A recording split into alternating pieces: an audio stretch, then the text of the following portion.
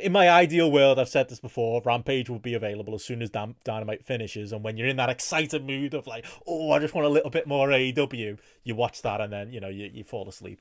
I would love that. Yeah. Fight TV, get on it. Every have you ever noticed that on the fight stream? Every now and then the stream just keeps running.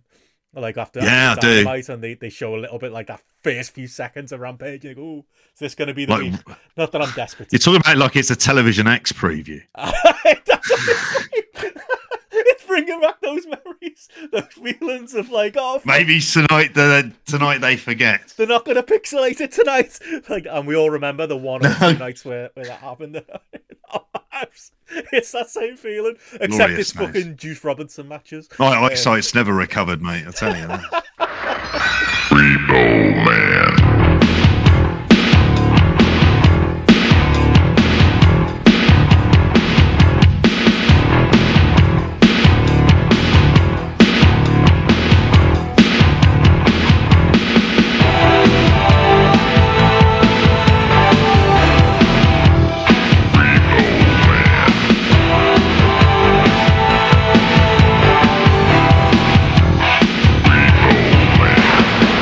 Welcome to Spotlight, the official podcast of Grapple. I'm Benno. I'm JP. I'm Will. And we thought, JP, after all of the the great luck we had having a guest on last week, and how fantastic Rich was, and not at all dated 20 minutes after we finished, we thought we'd try the other half of the duo, see if Will could curse the podcast like unfortunately poor Rich got last week. I was laughing last week. Like I think Rich, between like recording with us, recording with you, I think he did something with Wade as well. Every time he recorded, something new had happened. That man, as we said in the pre-show, puts up with a lot, but God bless him, he's got the patience of a saint. He would appreciate this. He's like Aaron Ramsey, like when he would score and famous people would die. But he has that kind of reverse effect. When he podcasts, things happen. Yeah. So we need to keep him on until we can ride out this Vince story in about the matter of a couple of weeks. So he needs to do some charity podcastathons. My view was, it's the closer and closer, more concentrated Benno and Rich podcasting becomes, the bigger the story breaks. Because, the two of them doing separate podcasts at the same time. That's when Vince quits the first time. Yep. Them doing a podcast together with you, JP, that's when Steph quits. And we thought that the two of them doing a podcast by themselves was when WWE was sold to Saudi Arabia. Basically the polar ends of the Bennoverse can't be brought too close together, otherwise the apocalypse will come. When the Bennoverse crashes with Brit Res Plus, that's when bad things happen. I think that's what we've learned. It is. It's very much become like what I'm assuming is the plot of Ant-Man Quantumania or whatever it is that is with the whole Marvel multiverse. But I won't bore you with the. I don't know if you don't watch that, do you, Benno? But it feels like we've got universes colliding and collapsing in and of themselves. The fan dynasty. More than one person said last week, that episode was like watching Memento, because it was like me and Rich in the future commenting on the Stephanie McMahon stuff, and then we go back and then it's like it's us three, throwing out theories there that would somehow turn to be correct. That was the most frustrating thing last week, because obviously, as people listening to the weekend show here, I was the New York Mobsters versus the World on Netflix. JP, you were fast asleep by the time me and Rich. I didn't finish it, mate. Shocking behaviour. I've got lost down an Apple TV wormhole that will come up later on, where I answer the question of who is Paul Walter Hauser, and I'm like, I'll tell you what he is. He's a fine actor in the limited series Blackbird, which I watched in its entirety. It was very good. Now it's something mad thing called Servant. But no, that was what we'd finished at 11, because we're trying to stick to somewhat reasonable hours, which is like a fucking godsend. Which we won't tonight, spoiler. We probably won't, no. We'll try. But at the same time, it was like, I'd finished, got myself ready for bed. Like, there was something called The Sinner on, which I have to say I'd lost pretty much all interest in it. And then my girlfriend had fallen asleep. So I started watching Fear City and the Mafia and fell asleep about 20, I was already 10 minutes in and I fell asleep within like another 10 minutes. By which time I missed all the messages, missed everything that happened with Steph McMahon, even the Saudi rumours and all that. I woke up and I saw your message from you. It was like, fucking hell, mate, have you seen what's happened? And I won't lie, immediately I thought, who's died? Because that's the kind of message you get when you're thinking that. Yeah. Fingers crossed we can make that happen tonight. 10 minutes after Will gets off the line, we'll hear about Vince or something. Yeah, I was so close that I was like, what's the emergency status here? Because I was talking to Steph at the time. I was like, I can't. It was one of them. I couldn't put Spotlight out as it was. I was like, it's already out of date. It's completely pointless. So I was like, at what point do I ring JP? And then it got to 10 past midnight. I was like, I can't do that. I'll get him in trouble. And like you say, no one's actually died. I can't ring JP to be like, Stephanie McMahon's quit. That's the.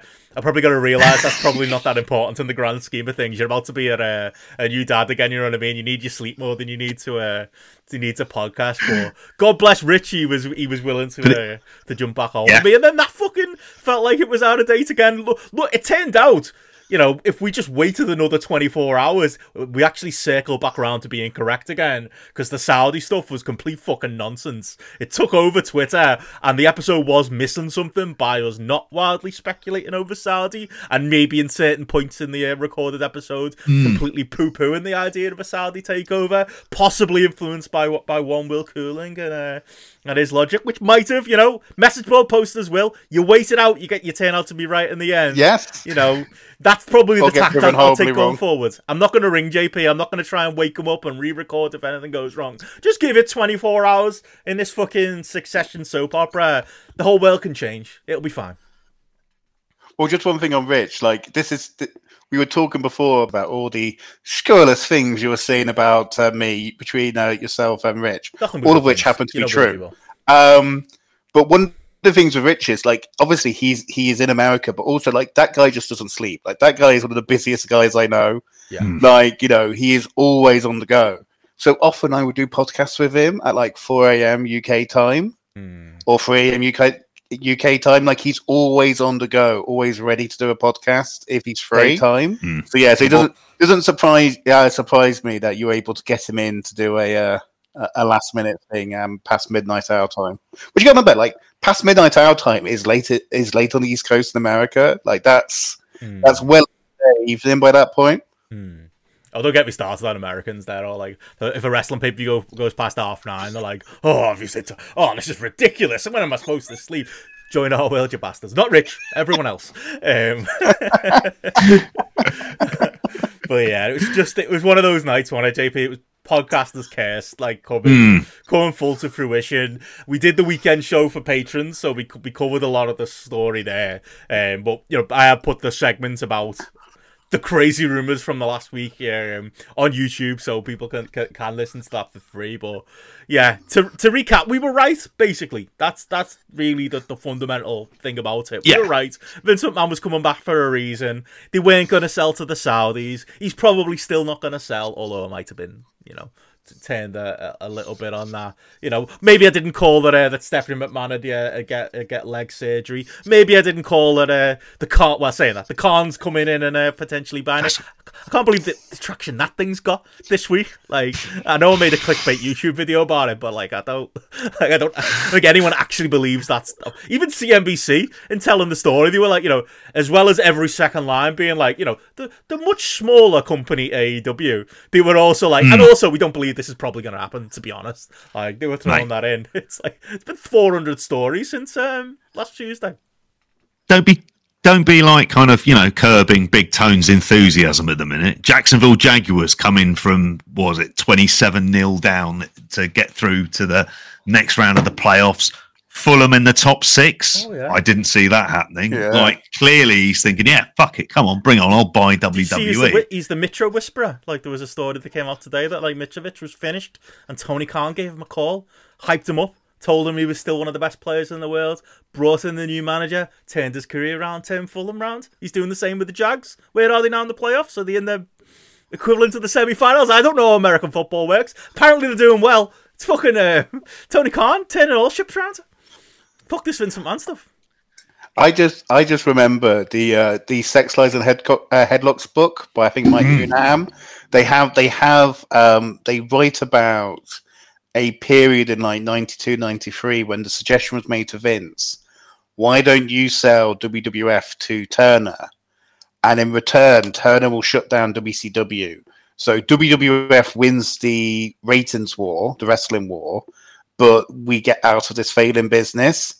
And they write, I always remember this line, they write in it that Vince gave a look to his underlings as if he'd be rather out on the street selling pencils. So I think that pretty much still applies to the idea he'd sell to the Khans. Yeah. Bit like how we'd rather do anything than play golf and be a normal retired old man, you know? It's, along those lines. 77.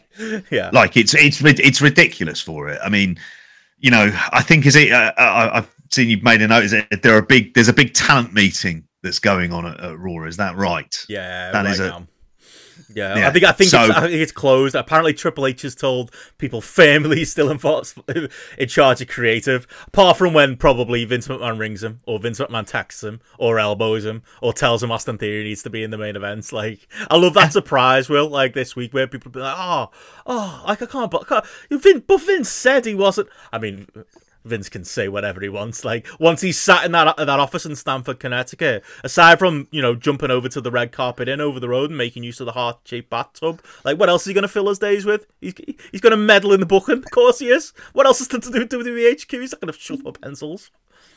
He's executive chairman. Yeah. Like, I don't get why this is so difficult for people to grasp.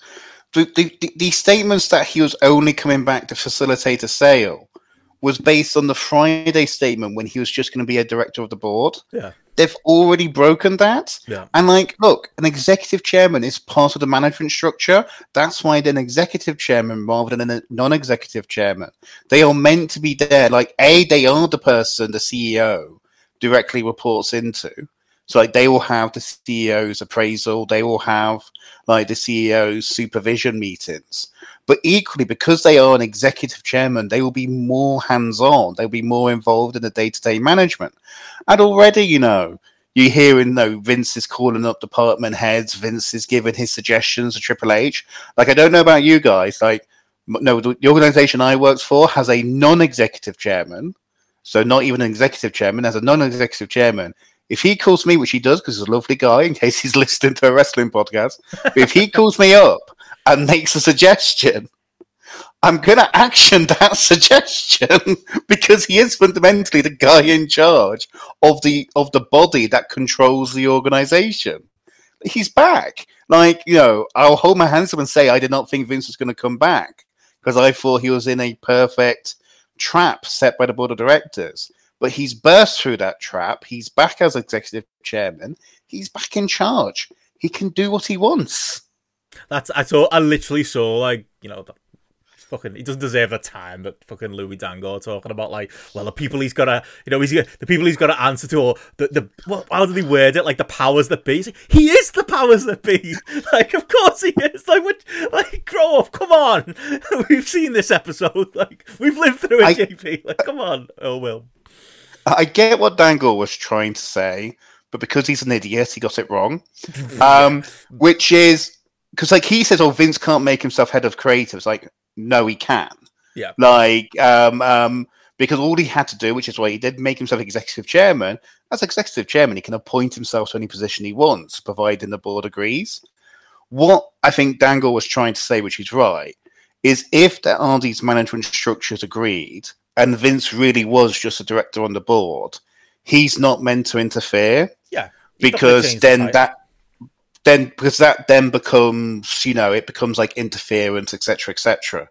But the point is he could do what he's done now, which is, well, don't stay as just a director of the board. Make yourself executive chairman. Make yourself part of the management structure. And you know what? In 2 weeks' time, if he's not happy, like using Triple H as a sock puppet, make yourself head of creative. He can do what he wants. All he has to do is actually say very clearly what he's doing. Other than that, there's no constraint on what Vince can do. He's back on the throne. He's back in power. I mean, the thing with this though is that he has to kind of action this towards a sale, doesn't he? He can't kind of come in, put this in place, and then do things to delay a sale. Is there not? Can you see him do it? Do you think that's what he's going to be? He can do.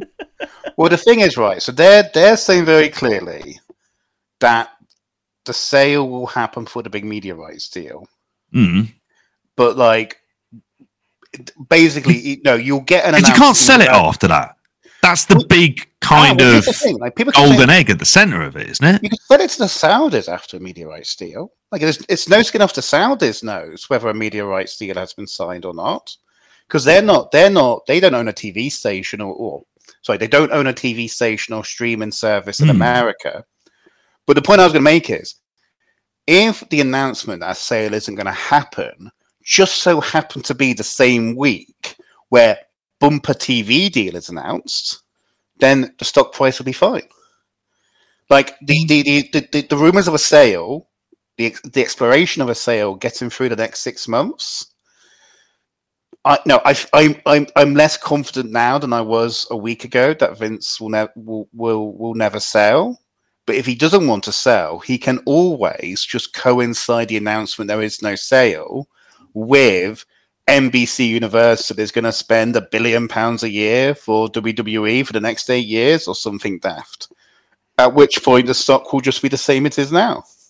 You find a way. It's Vince McMahon. Like I don't know. Like Will said, I've been talked down off that, categorical black and white. He's here to tunnel his way back into his, executive chair and his big stupid dinosaur head at the back of Titan Towers, and then he's just gonna lock the door. And he's just gonna stay in the building. Like I think there's more to it now. I do think if he's 100% been working on this alleged Saudi deal while he's been away. I believe that. I don't think you saw stuff in the people kind of because it was a pathetic. It's got to be said, it was a pathetic day on Twitter. Will the whole the winky emoji, use adjacent people being like, "Whoa, I know something," and making sure they know something, and then it turned out they didn't really know anything, and now you've seen it go the other direction where people are like, "Oh, maybe the story was planted. Maybe these maybe WWE were just testing the waters with it." No, like that. They're not going to test the water with WrestlingNews.net. They're gonna they don't care about that stuff. But I do think there's probably some smoke to that fire. There's, Vince is, like I say, he's not been off playing golf. He's not been off doing anything else. He's probably been chatting to the Saudis. They probably are a genuine potential party to buy it. They are a party who probably will be willing to be a patsy and allow Vince to continue to be in charge. I know your friend, your friend and ours, Todd Martin, Will said on his show this week he doesn't buy that because he thinks even the Saudis would, with obviously their not to to say it at his words too much, but that their tarnished rep, maybe there's an argument, to say the least, tarnished rep. There's an argument they wouldn't want Vince there if he's also going to be a problem. They would act like anybody else would act. But I think Vince has got to think, these are idiots. They wanted Yokozuna in the Greatest Royal Rumble. They wanted Ultimate Warrior to come back from the dead. They'll let me do what I want. They think I'm a genius. Like 100%, he's made those waves and made those moves. I do buy there's something to the story. I just struggle with the whole Saudi deal because it's a lot of money for the Saudis. This is not the level of deal that they're doing elsewhere. And this is a point I've been kind of banging a drum on. Like the fact that they bought Newcastle is an argument against them buying WWE because Newcastle was them buying a distressed asset. On the cheap. $410 million was what the entire consortium paid, which the Saudis are the majority of, but they're not the entirety of. WWE could plausibly be 20 times that. It's certainly going to be 10 times that. You're looking at $4 billion at least for WWE. If the Saudis had that type of money, why weren't they making an offer for Liverpool or an offer for Man U? Which, they weren't formally for sale this time last year, but the feelers were being put out, as both Liverpool and Man U have admitted to last year. So the reason is because, yes, they have a huge sovereign wealth fund, but they're doing loads with it. So they're kind of nickel and diming each project. Also, what are they going to use WWE for? Like I say, they don't have a TV station. They don't have a streaming service. They already have, the rights to have a couple of WWE shows a year. They could easily increase that for cheaper. And then if you're Vince, well, okay, let's say you do a deal with the Saudis. If the Saudis Welsh on it and fire you, what are you going to do? You can't. It's like if you can take MBS to the state of Delaware, courts in the state of Delaware, and try and get them to give you your position back. You'll be completely dependent on them. What my gut is, what people are getting confused about, is that Vince wants to take the company private, which is why I think there is more of a chance of a sale. And what Vince is trying to cobble together is the finance to take it private, to basically buy everybody else out, so he owns the company again. And if he was to do that, he would need financing to do that. And the Saudis would be an obvious place. When Elon Musk was talking about taking Tesla private, it was Saudi finance he was talking about using. The Twitter deal, which involved taking Twitter private, Musk used Saudi money for as well. And so it might be that what people are getting confused about, it's not the Saudis becoming the new owners of WWE. It's that the Saudis are going to lend Vince the money to buy WWE, or Vince is going to sell the live touring rights, or he's going to sell him a proportion of future media earnings so that he can have the money to take the company private and get away from all these reporting requirements, which is fundamentally what he feels has got himself in trouble. Ignore his reprehensible behavior, ignore the way he's been treating people. The fact that he had to report it properly and got caught out, that's the problem that needs solved. Yeah, I completely agree with that. I mean, that's how he's always viewed it. I mean, we were saying it last week. It's like he doesn't feel like he's done anything wrong. I mean, it's just the speed of it. So if you think of where we were last week, as we've spoken about at the start of the show, and we think of where we are now, we are at the point where it's Vince. Basically, these meetings are very much Vince McMahon is back and involved. But you don't need to worry, and you're trying to kind of placate staff in the way that, frankly, middle managers try to do. Like, that's what they try to do. I've seen this a lot throughout my career, and that's what it feels. I've done it. Yeah, it feels, and so you're trying to, like, without. But he was always going to do this. This is not a surprise in any way, shape, or form. I just think the opportunities from this, I mean, there are things like how we view morale. I think the moment, something... It's going to be like when the Saudis, money took over Newcastle, all the wrestlers are going to wear little armbands like the Newcastle players did, and then a month later just forget about it. Randy Orton is going to lead a charge of comrades backstage to fight again. No, he's fucking not. They're not walking out. Sami Zayn might go, Mustafa Ali might go. That's about it, really. Rest of them, they're going to take the pay rise and carry on. Because people got confused with Sami Zayn. The reason we're worried about Sami Zayn, it's not that Sami Zayn quits, because, let's face it, he sat there like a lemon in America whilst everybody else got to go to Saudi Arabia for these big shows, and didn't say boo to a goose. The worry about Sami Zayn is that if the Saudis take over, which again, I'll eat my hat if I'm wrong, but if the Saudis take over and become the owners of WWE, which I don't think is likely, but if they did, that they would fire him. That's the actual thing to be concerned about as Sami Zayn, which is what makes him a unique example, because it really may hurt his career. Everybody else, they'll just carry on. Of course, they're all the wrestlers. As is seen whenever they go to Saudi Arabia. People talk a big game, and there are certain wrestlers who hang back home, but that's one thing, and actually follow. Like I say, Randy Orton is not leading the charge here. The lads back. I just love that when fans place their we're all relatively liberal. Will be in a Brexit voter aside. I know you're very liberal, Will. But people project their liberal values on these lads who fall on their heads for a living and listen to the Joe Rogan podcast all day. It's you're not your liberal heroes don't exist in that locker room, or at least not to the degree people hope. They're the people going to work, the people, and this is coming from me, putting food on their tables. JP, that's what this is. If there was any kickoff, it's quiet already. It's not happening.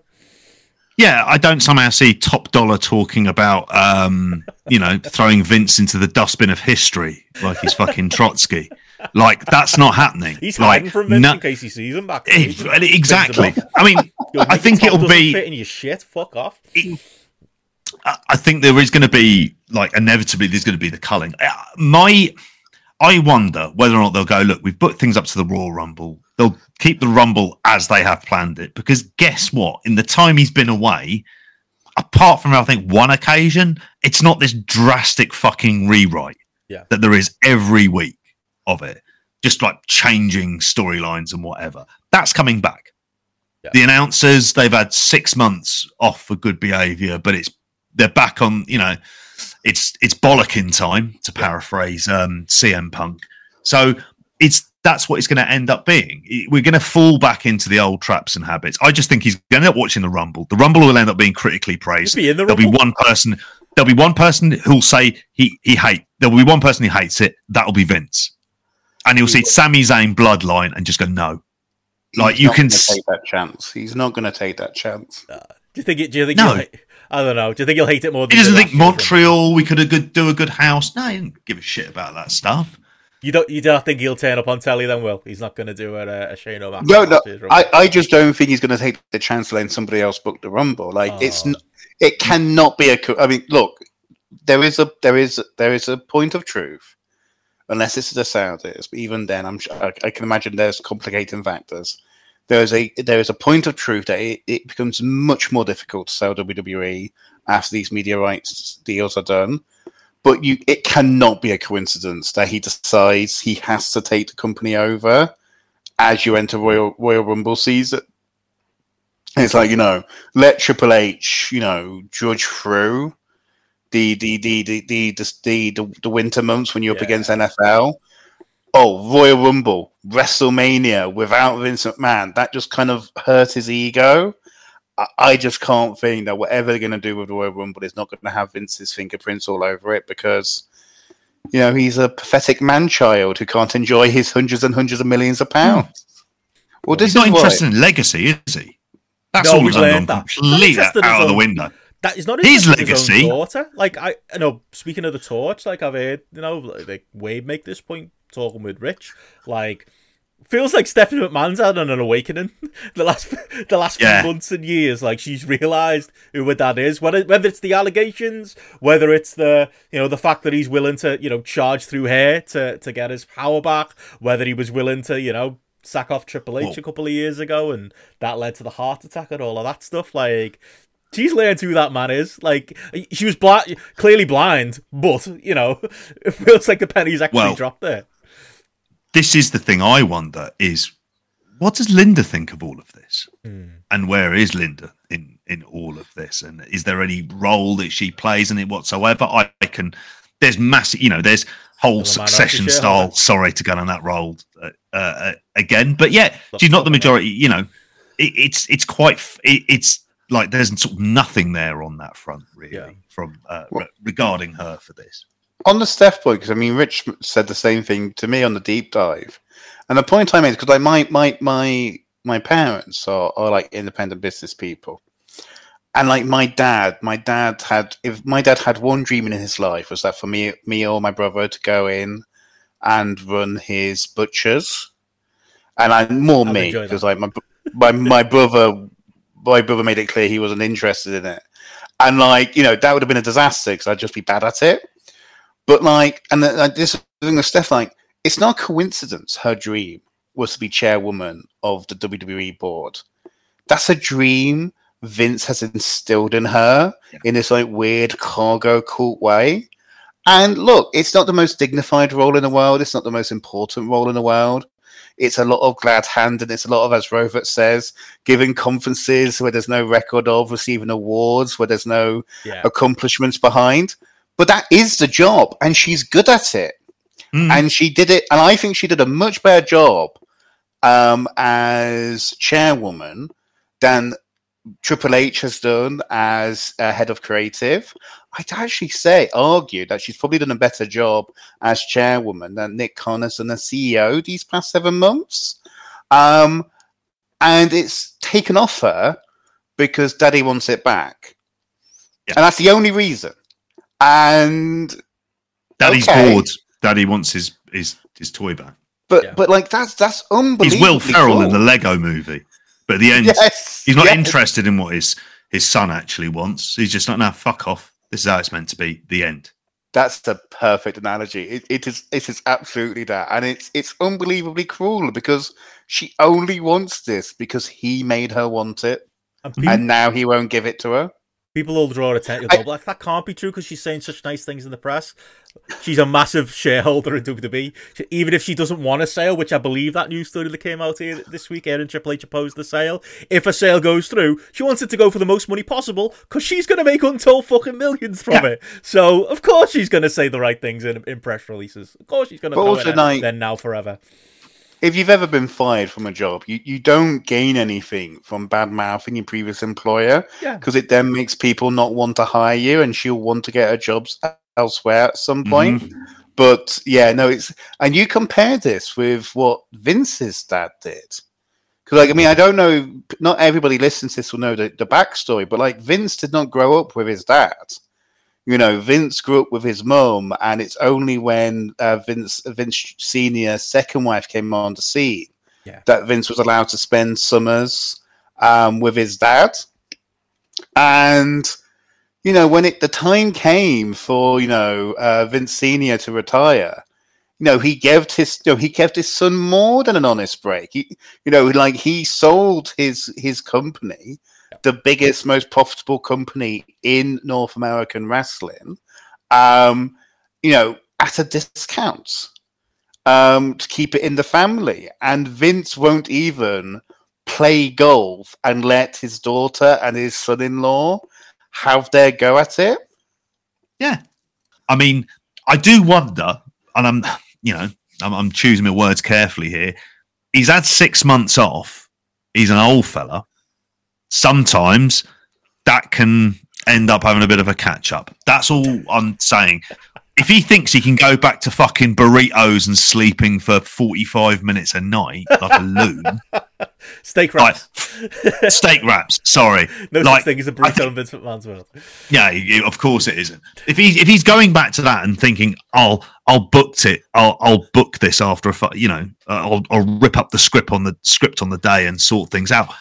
I just don't know how that's going to end up kind of flying. I don't know if he's got the fucking capacity to really be able to do that for any extended period of time. And I think the thing is, you'd hope with Vince, he recognises that. Because actually, last year's WrestleMania build, he actually stuck to the plan fairly well in terms of the plan for WrestleMania. Mm. It's just the week-to-week stuff he kept ripping up like a loon. And you'd hope that he'd realise it just doesn't matter.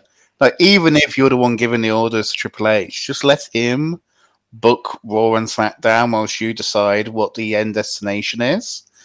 But I'm not sure. There is an article on mine and my then editor's hard drives that was submitted to Fanfight when Steph resigned the first time.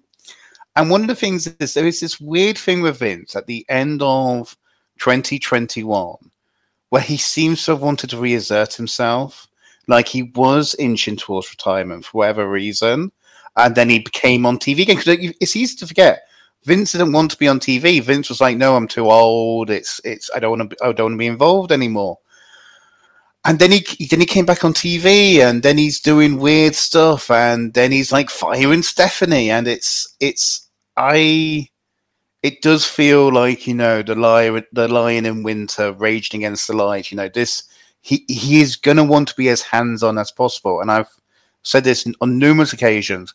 The most insightful thing anyone has ever said in the wrestling podcast in the past 10, 20 years is Jon Moxley to Wade Keller saying, we all know he's going to die in that chair. Because he is. That is the way the Vince McMahon story ends. It's been proven this week. Unless the shareholders managed to take him down. That was one of the other news stories this week. There is a class action. It's not going to go anywhere, is it, Will? No. No, because I think it's right. It's worth just bearing in mind what this is. So the reason it's a class action is that this is a fishing expedition to get other shareholders to join in. Right. So this is somebody saying, look, this guy is behaving badly, which he is. Join me in this suit, and if we win anything, we all get to share it. And like WWE have been battling this stuff like this for years and years and years. I mean, it's something that I wrote about on my Substack, and I think it's something the Americans covering this story have missed, because I don't think they realise this dimension. This idea of dual class shares is like a real weird thing to the Americans. Even this country, which is obviously hilariously forgiving and lax when it comes to regulating finance, we only allow dual class of shares where like certain shares are worth more in terms of voting power than others. We only allow that in very limited circumstances and like time limited circumstances. You couldn't do what Vince is doing in Britain, which is why I say Manchester United, when the Glazers listed that on a stock exchange, they listed it in America so they could retain the voting power. They wouldn't have been allowed to do that in this country, in the FTSE. And it's an absolute joke. It's an absolute joke that you have a board of directors that is legally required to act in the interests of all shareholders, can't just do what Vince tells it to, but if they don't do what Vince tells it to, Vince can fire them all. Like, that's just absurd. It shouldn't be allowed. Yeah. No, he should have been made to choose in 2000. You can sell your birthright. You can sell 60% of your company, and get all this money that's going to make you rich beyond you or your dad or your granddad's wildest dreams, or you can keep control of the company, but you have to choose. And in America, you don't. And I really wish Brandon Thurston, Dave, John, whoever it is, would highlight that this is wrong. This system shouldn't exist. It's far more important than them blathering on about independent contractors all the time, even though all the evidence shows wrestlers actually want to stay independent contractors and don't want to become employees, because becoming employees would make them more controlled by WWE. Yeah, I can't add to that, man. I fuck all about business, if I'm going to be absolutely truthful with it. Like on that front. I'm just wondering when WWE Europe's coming. I assume with all of this news, like that's going to be the first thing Vince does now. He's back in office. Surely that's coming, right? What the NXT Europe? Yeah, it's coming. Oh, anyone who's been holding on to that NXT Saudi Arabia, that he ends up with Carl says. NXT Saudi Arabia, man, that's punishment, isn't it? Enough for that. I don't know. Like it's like, what does he do? Because there isn't anything he can do. But effectively, what's happened is, in terms of his level of control as the person that talent would be wanting to go and see, and so much of this talent has come through NXT, so it's had that kind of hands-on influence from him. That goes.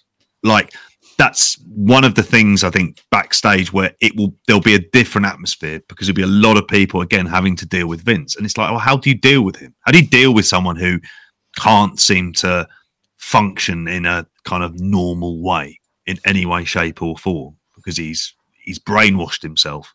What do you do with him? What do you do at that stage with Triple H? He kind of becomes he effectively just becomes someone who will pitch ideas to Vince, and then Vince will mould them.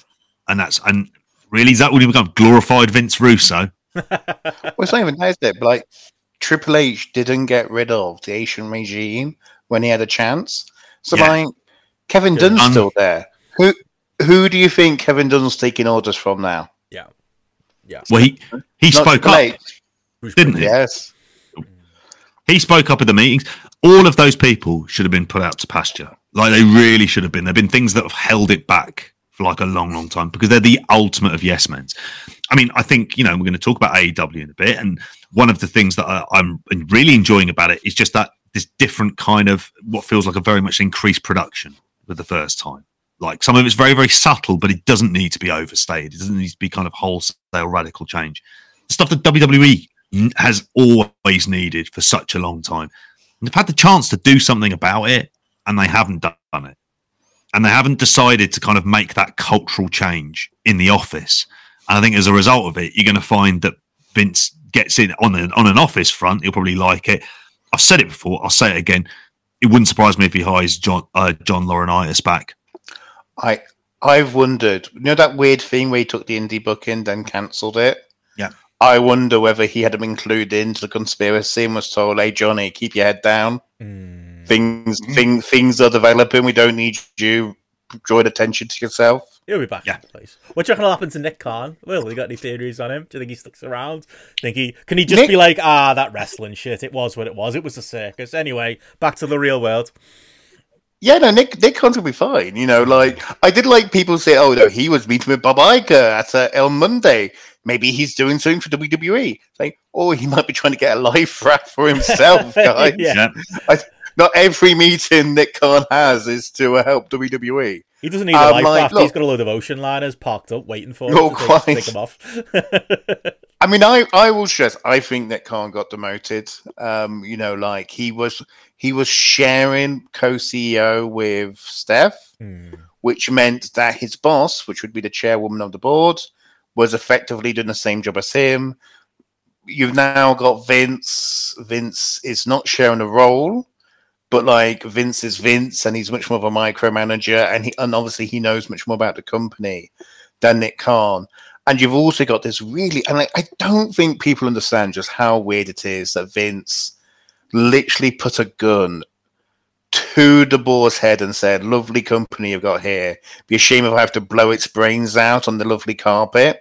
By effectively threatening to veto any TV deal until he got to be made executive chairman again. And like Nick Khan can't be happy about that. Like Nick Khan can't be happy that the work he's doing was being held hostage by Vince. Yeah. And there is still the fact that, one of the rumored parties, one of the leading contenders for WWE is Endeavor, and Nick Khan is not an Endeavor guy. In the world of PR talent agencies, there's CEA and there's what was back in the day WMG, which is now Endeavor. Khan's the CEA guy. The only reason he got to do WWE's rights deal, back in the day, back when they were last up, was because Endeavor couldn't do them because they owned UFC and there's a conflict of interest. Vince wanted Endeavor to do them, and I think it makes sense for Comcast to own WWE. It makes sense for Endeavor to own WWE. If Endeavor end up owning WWE, I can't imagine they'll want Nick Khan around. So, I think this has always ended with Nick Khan leaving and going off to something bigger and better elsewhere. And I can't help but think that this circus has just sped that up. And by the way, I know he has those share options they has to say until 2025 to vest. Everybody in that line of work, has those share options that they're waiting to vest. It doesn't always mean that they stay in the job, because sometimes it's better to cut bait and go to somewhere better that will offer you other share options that will vest if you stay there for 5 years. So, when the other Khans buy it out, they'll pay him that money back. It'll be fine. Yeah, well, quite. Keep it in the family. Yeah, it's. Sorry, Will. No, I was just saying, I've always thought I remember, Khan's actual attempts to run WWE did not go well. He had the big strategy of turning Money in the Bank into a super stadium show, and they had to move it to a smaller arena because the tickets weren't selling. Really well. Come on, London. Well, yes. Although, funnily enough, they're not going to Cardiff or Wembley for Money in the Bank. Funny that, isn't it? But so Khan, you would think his time was coming to an end anyway, based on negotiating the rights deal. That would be the natural time for him to leave with a big deal under his belt. So I'd be very surprised if he's still there by the end of 2024, and I would not be surprised if he's gone before the end of 2023. To be honest. Oh yeah, they'll all be gone. It will just be Vince. Triple H will be gone. Nick Khan will be gone. Yeah. It'll be Vince, Bruce Pritchard, Johnny Ace. Triple H isn't going. Triple H will do what he's told. He's looking after Stephanie in hospital with a broken leg. He's I think it didn't didn't turn out to be true. everybody has to remember what Vince put him through. Yeah. And then after he had his heart attack or his cardiac arrest, like he's there like some lackey walking behind Vince with his head bowed as they explore the new office building in Connecticut. Like Triple H is I think JP was saying like Triple H is talking like middle management. That's all he is. Yeah. Like you look at what people praise Triple H for. What is he going to do with the rest of his life? But also, well, go and read Rover if you want to know what he's doing with the rest of his life.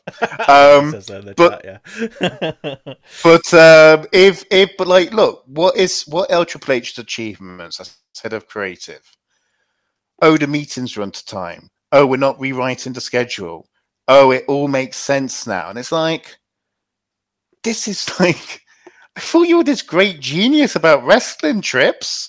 Where's the insight? Where's the bold thrusts? Where's the innovative ideas? Oh no, it turns out the guy who wrote, very by the numbers NXT TV in its quote unquote golden era, only actually knows how to write by the numbers competent TV shows when given the main chance.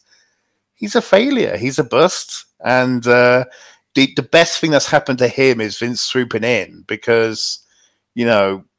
Even he was having to admit that maybe his ideas of, bringing Hit Row back without Shane Strickland, bringing Bray Wyatt back, bringing Braun Strowman back, bringing Dexter Lumis and pushing him on the main roster, that maybe these weren't great ideas. They sold that Bray Wyatt match to Mountain Dew. That's the Mountain Dew Pitch Black match or something like that. Untold millions. What the fuck is that? I don't think they know. There's interviews this week with Karrion Kross. He was like, sorry, Decky. I don't know what it is. Yeah. Doesn't matter how you bring back Bray Wyatt, he's still shit, isn't he? That's we've learned that. Can we just know simple as that when I was listing the mediocre, forgettable people Triple H brought back, I forgot Karrion Kross. That's how mediocre and forgettable he is. I forgot to list him in the role of Shane. There you go. And to that point, I said he was in the match and not LA Knight, which shows you how forgettable both of them are. I think that just proved that. That's incredible, isn't it? Generic white. 2023, yeah. LA Knight. That was the first. Who had that on the Bray Wyatt? Do you bring him in and have him feud with Roman? Oh, I don't know. You could have said something, but no. And a vehicle to bring back LA Knight. That's what this is. This is I mean, any other thoughts on the Vince succession drama over the last week? Will any other stories that piqued your interest before we get your quick thoughts on something else? And I'll let you go. No. So I think again, another thing just that people may not have understood. I think it's confused a lot of people. This whole thing of Vince, emailing the board, asking the board to let him back. And then he's announced with Barros and Wilson as being elected to the board, and then he becomes executive chair of the board. That's because the way the structure works is the shareholders, which by shareholders we mean the ones with voting power, i.e. Vince, they elect the directors elect the chair. So that's why you have this weird two-step process. So the reason why Vince is being nice to the directors over the Christmas period is he knows he needs them to vote him back in as executive chairman. Yeah. He actually can't do that by himself as a majority, as controlling shareholder. He needs to, he would have to fire the board, get a board in that would then elect him. So that's why it kind of came in drips and drabs, which I know was confusing people. I don't know if we want to speculate about new owners. I mean, to me, I can't look beyond Comcast and Endeavor. They just make too much sense. They're both companies that could cut a load of staff from Titan Towers. WWE is quite a overmanned company because it's a weird company. There aren't many independent production houses like this doing one TV show now. So there's all sorts of back office functions that you can merge in. Obviously, Comcast is already paying a fortune for WWE, and they would be able to kind of just put that towards a sale. They want to roll out Peacock worldwide. So, like, take UK for example.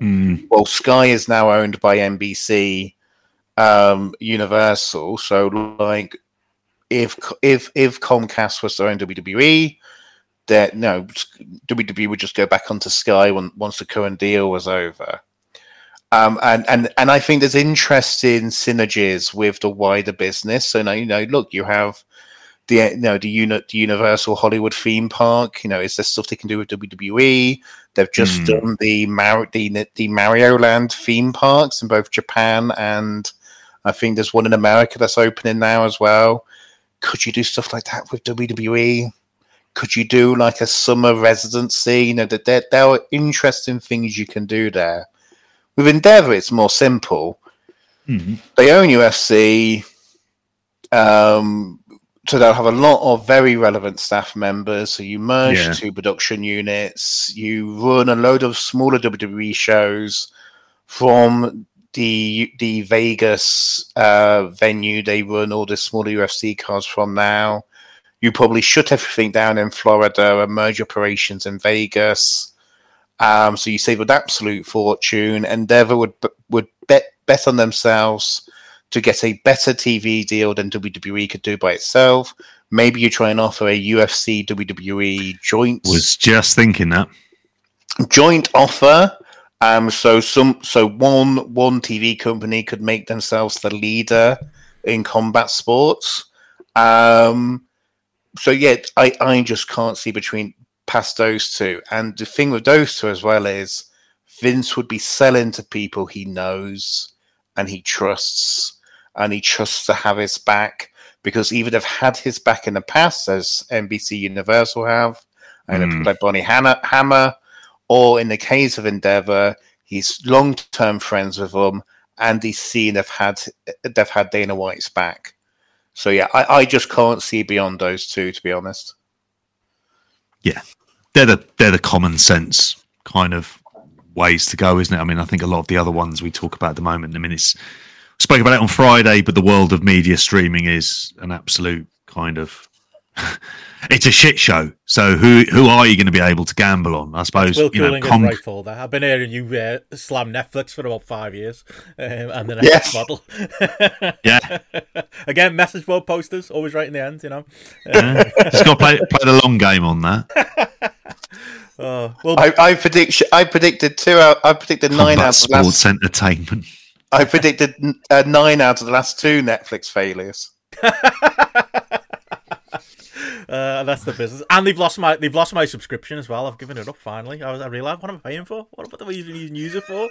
There's more people logged in who aren't me using my account than actually me using it. It's gone now. Done with that. Yeah, use that money for something good, like a Torch subscription. There you go VIP. Yeah. Well, while we've got you before we let you go, and I was going to get you quick thoughts on one last subject. I was going to pitch to you and say, what you think about the resurgence, or if you agree the resurgence of AEW over this last while. But I'm half tempted to just ask your thoughts on Raw 1993, because we're about to plug that too. I don't know what you want to give us your hot takes on Repo Man. Aussie 33. We could throw that in. Well, I don't know. He looks perfectly fine. I mean, I think it's weird with Raw, because 30 years ago that was, by the way, fucking ridiculous. Yeah, it's weird, isn't it? But like Raw's a less important show than Nitro in terms of the history of American wrestling, and like you can go too far with this. Like Raw was more there were more important matches on it than some of the syndicated shows we're doing beforehand. But what we think of weekly wrestling, it really is the house that Eric built. Eric is the one that kind of changes the format. To go in live, big stars going against each other on a regular basis. The approach to the editing and to the kind of how you put the matches together. It's Nitro's more important than the early Raws. I think obviously the cool thing about, I haven't had a chance to listen to your Patreon show, but the cool thing about it obviously is it's Royal Rumble season. Yeah. It's 31 years since the best Royal Rumble, 1992 Royal Rumble. We'll have a poll on that next week, folks. IWC Rumble.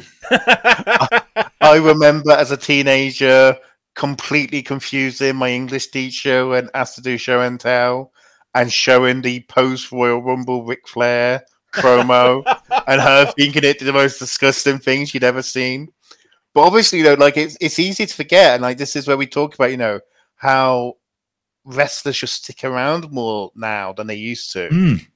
Flair's on top of the world in '92, and less than a year later, because it's early Jan when Raw debuts. Yeah, he's leaving a promotion. He's losing to Kurt Hennig. That's what's so weird about that period. Like doing that, so we did. To plug, we did month 1 on the Patreon, looking at the first month of Raw from '93. Again, 30 fucking years ago. But that's the thing. It's like Flair's still around. Bob Backlund's coming in, but then there's like Hacksaw Jim Duggan's still knocking around.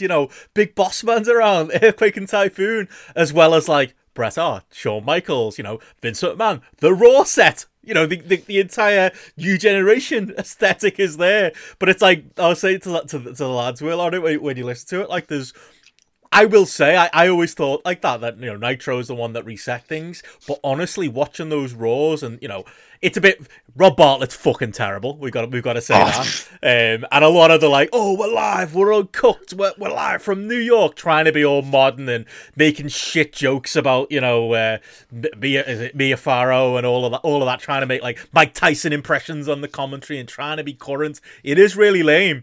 But then they show you a clip of like Kamala beating a jobber on Wrestling Challenge, which is apparently last week, but it looks like it's like 9 years before.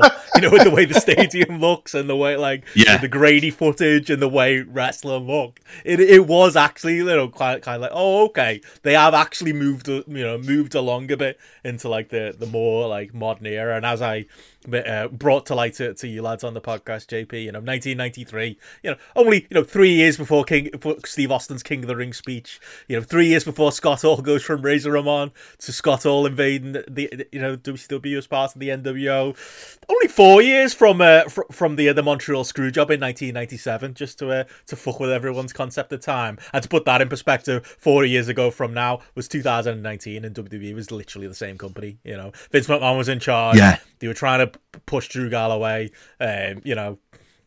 Randy Orton was knocking around, Bray Wyatt was knocking around, same fucking company. Like the time aspect, that's always the thing when we go back to these. It's that, fuck me, like how much could happen in the 90s between like 1993 and 1997 compared to now, where it's just like within stasis. Yeah, Miz is still here. Yeah, Dolph Ziggler's still here. Yeah, AEW was basically a thing 4 years ago. Fucking, to the point. Well, I go into trouble on Twitter because I just threw out the observation that I don't think The Undertaker will be as well remembered as people think, because I don't think his longevity will mean as much. Yeah. Because you just could have so many people who end up with 10, 15, 20, 25 years in WWE.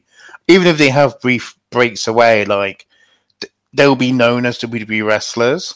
And obviously, you got idiots thinking, "Oh, you hate Undertaker." Like, well, no, I actually don't. I like the Undertaker, but it's just that thing of the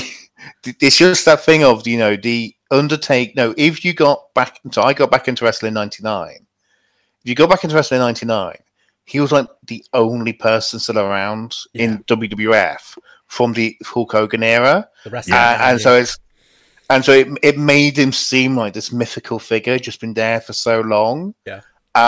Whereas now it's like, say if you were to go back, getting back into this era of wrestling from 15 years ago, or 20 years ago, there's actually quite a few people still around, still doing stuff. Yeah.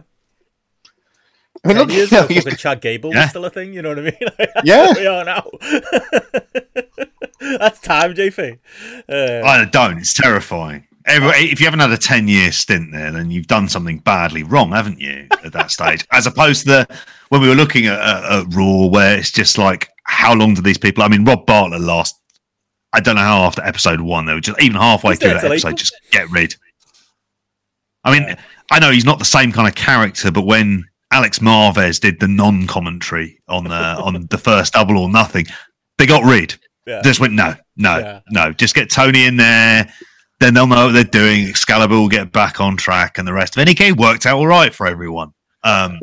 What's interesting with Raw, and is it's one of these last gasps of WWF's identity as a New York promotion or a tri-state promotion. Oh yeah, because is it the first 2 months are in not Madison Square Garden, but the Hammerstein.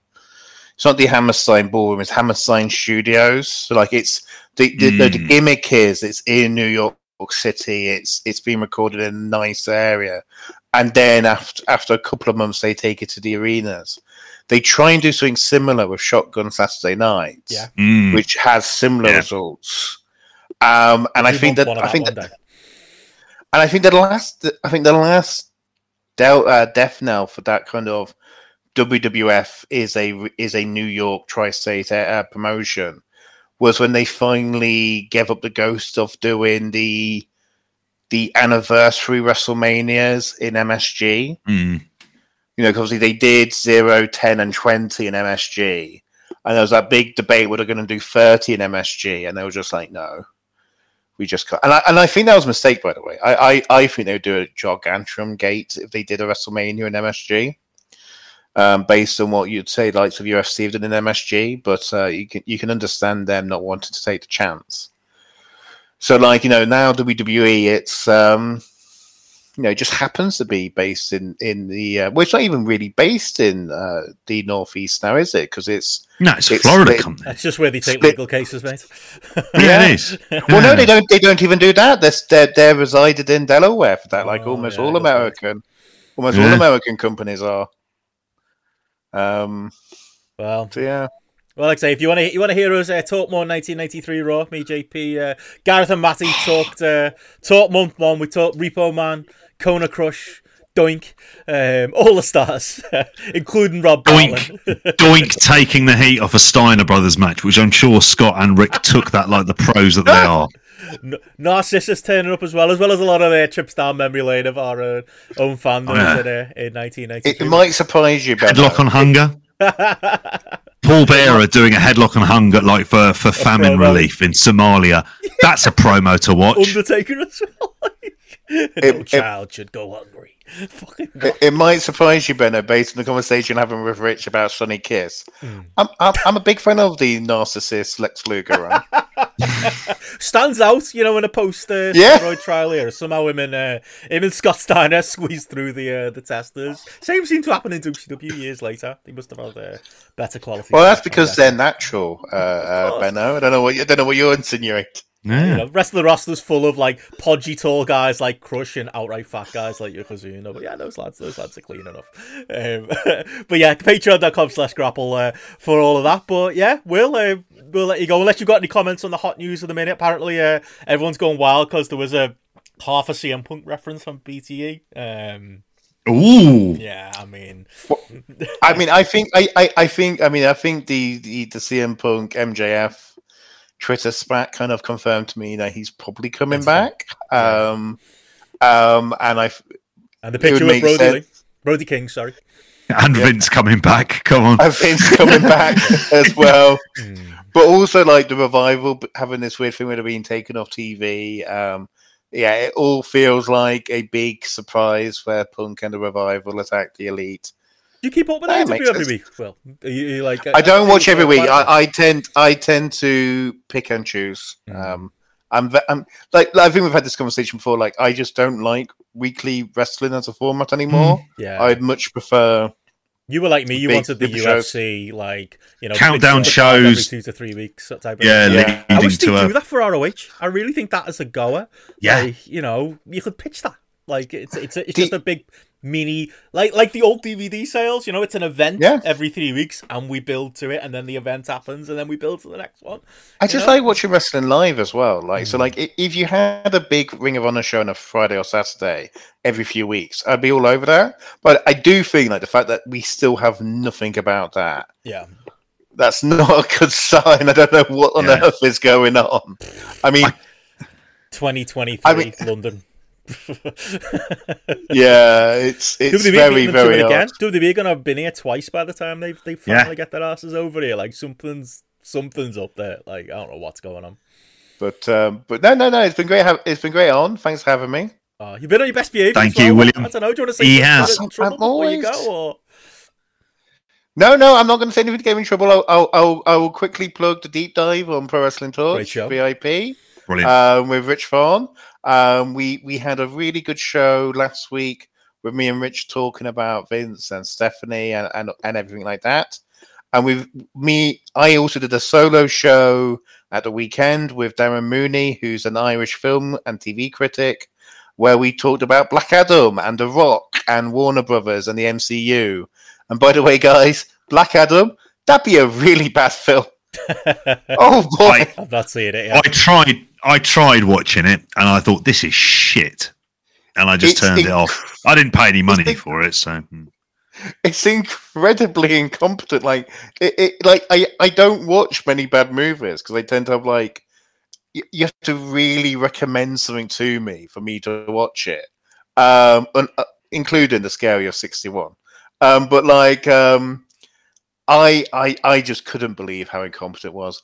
It felt oddly 90s, even though it was like no 90s movie I've ever watched. And given the fact that he had The Rock, who's a former wrestler, the fight choreography was bad. Yeah, so if you want to watch, that should be a film club at some point, watching just Black Adam and giving The Rock a good kicking, because Rock Film Club's overdue, actually, to be fair. Yeah. We'll get you on for it, Will. There you go. We haven't had you on a Patreon show. We'll do that. But no, it's been boss having you on. Will, genuinely, I know I give you a lot of grief, but honestly, one of my favourite people in wrestling audio. This is the highest praise I can give you, Will. Oftentimes I'll go around to Steph's and I'm like, oh, that cunt Coolin's on again. You're constantly at me, mate. It's even Steph's got you on, you and Rich. Always love all your stuff over on the Torch, and it's always a learning experience whenever you have you on over here. So it can be nice sometimes. Your biggest booster here, Will. Big fan. Love having Will on. We need to record with you and Rich very soon, just so me and Rich can go off on an Arsenal thing at the same time. Yes. As you know. It's too early. Be talking too early. As I went into in the pre-show, I explained why it's too early. Well, so JP's getting excited like Will did with Leicester. No, it's the hope that kills you. That's what we learn with football. Here's the hope that kills you. Excellent. Cheers, guys. Thanks, Will. Cheers, Will. Mate. Take care. Cheers, mate. And also, I would like to mention another cheers to someone else. And that's Matthew in the chat. Yeah. Who's off to Japan tomorrow. Yeah. Great time. I'm assuming he must be going to Noah New Japan. I think so, yeah. And the Muso show as well. We'll be covering that next week when we'll be unveiling some big plans for next week. Should we say it now? Do you want to say now what we're doing? Yeah, let's go and say it now. Yeah, we can. Well, yeah. I just did the big plug for the Patreon, so please subscribe to the Patreon. Get the month we're on a Raw. But next week we're going to be giving people a taster of the Patreon. Obviously, this week we've still got some exclusive shows coming out. We've got Observe This. We'll be looking at the fallout of the first Raws in 1993. That'll be coming out this week. Our AW year in review will be exclusively on Patreon this week. But if you hear us plug it a lot, and you wonder, what's it like being a patron at Grapple? Next week, we're 10-minute free week, aren't we, JP, on the Patreon? Stole the idea wholesale from our friends at Planet FPL. The idea is all of the Patreon shows that normally go up on Patreon next week are going to be going out on the free feed. Gives people an idea of what it's like.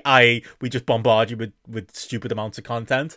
But we'll be doing Spotlight on Monday live. Everyone will have access to watch that. It'll be me, you, Gareth and Matty, where we'll reveal some our dealer's choice picks for February. We'll be forcing each other to watch certain things in February, so you'll get to hear us do that. We'll also be talking our ballots for the top matches of 2022, among other things.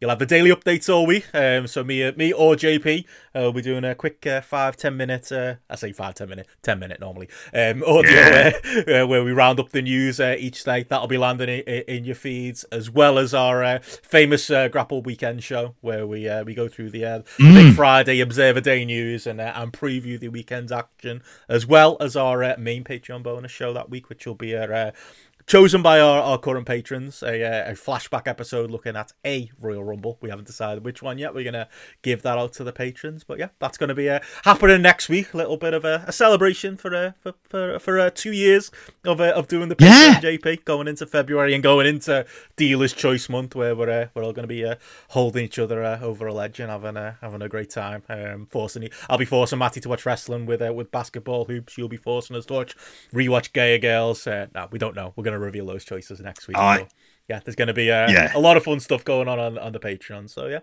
little bit of a taster for people there, and then, like I say, Patreons will be getting some exclusives as well. Yeah, exactly, and it gives you a chance to kind of. I'm just looking through the sheer amount. If you do subscribe to the Patreons now, the amount of audio that we have, not only upcoming but going back into the past, it's a terrifying amount today. We've done over 2 years. I did the daily update for patrons today, and I was like, "Oh yeah, so we just put the Raw month one out. Also, we're going to be doing Observe this week. Also, we're going to be doing our half year AEW in review. So get that fucking listen, you bastards, by Sunday, because then it's fucking free. You've all got your homework. Come on. Yeah, we do. We probably do too much, but hopefully. And then somehow we've got to watch the Noah show. Well, that's going to be fun. If we're going to get Matty to watch Noah, then I think next week is a fucking great week. That'll be a way to celebrate 2 years. As Connor says, wow, it's been 2 years of stuff and a ridiculous past 500 shows, I think, at this point on the Patreon. So yeah, we've got to celebrate it the right way. But obviously, our patrons will be doing a town hall as well to talk about the podcast and the Patreon at this 2 year point. What you want more of, what you want less of. So we're always interested in that feedback. So yeah, look forward to what's going on next week. But yeah, in the meantime, JP, we've got a couple of other topics to hit. Like I say, Will was fucking professional on it. Great work. He was. We've got the Impact pay-per-view and AEW to talk about, but I don't know what you want to hit first. Do you want to do the Impact pay-per-view quickly and then spend the rest of the time at AEW? I do.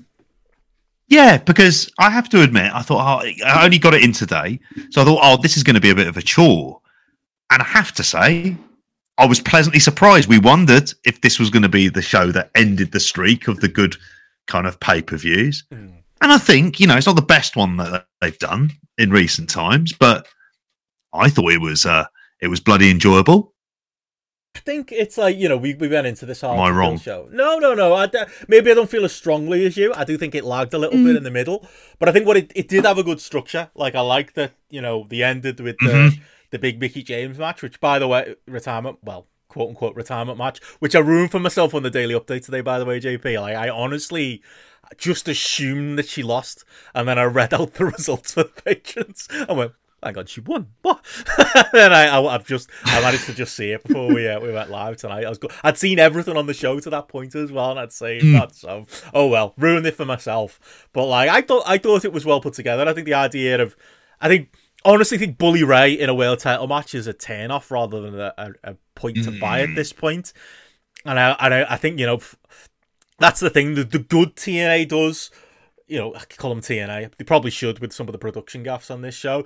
Impact is often outweighed by the bad, because you have Josh Alexander is a bright spot, Speedball Mike Bailey is a bright spot, Jordan Grace is an unbelievable bright spot, and this really nice Mickie James story is a great bright spot. And then it's kind of ruined by, where's Tommy Dreamer wandering out, or where's Bully Ray? All these ghosts of ECW's past that for some reason, Bully Ray's got the power to bring in.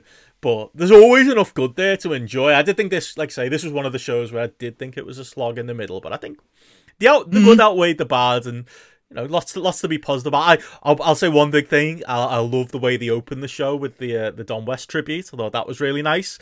However, they did TNA it. Could you hear Josh Matthews? Did you hear Josh Matthews doing a countdown? I heard him more than once. I mean, I shouldn't make light of it. It's supposed to be a nice moment, and it's really sad Don West, as we talked about 2 weeks ago.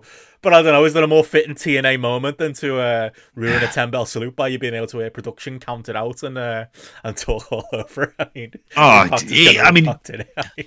It's very them. It shows you the kind of things that these weren't the kind of production snafus that they hadn't. There was a period of time when they weren't doing them, that were kind of on it for that. But there were things from a production level where you can really tell they've cut back. Yeah. And I'm assuming Josh Matthews is entirely in control of that and kind of directing it. But I kind of want to go really onto the structure for this, because it wasn't the usual. I mean, I'd feared the worst coming into this because of Bully Ray being against Josh Alexander. I spoke about this on the weekend show. The fact that Mike Bailey wasn't featured on the pay-per-view at all was like kind of slightly baffling to me. But I think got a big match on like the TV show this week, hasn't he? Instead, they're doing Kenny King. Yeah, but again, I don't know if is that worth it. Is there enough kind of juice on it? Because I think this is ultimately where they'll like. It's not that week to week that's going to almost set out how the company's going. It's these shows give us an idea on a monthly basis. How is Impact doing? What are they doing well? What aren't they doing well? And I think overall, like you say, changing that structure around, opening with Josh Alexander, Bully Ray, which I think I shot myself. I went 3.75 on this. I wasn't sure on it. I don't know. I got what they were doing, the Bully Ray bullshit. Oh, he has to do the bullshit and the hardcore to keep up with this young. I thought that was a good story in principle. I don't know if I enjoyed it being told. Tommy Dreamer coming out and doing the fake 10 and then helping Josh Alexander. I might be a bit lower than you. That was shit. Yeah, but and I can imagine if people went like lower than 3 on it. I think the way I felt about this was I wanted to see some. I was like, okay, right. What is Josh Alexander going to do here? That's possibly the person to focus on.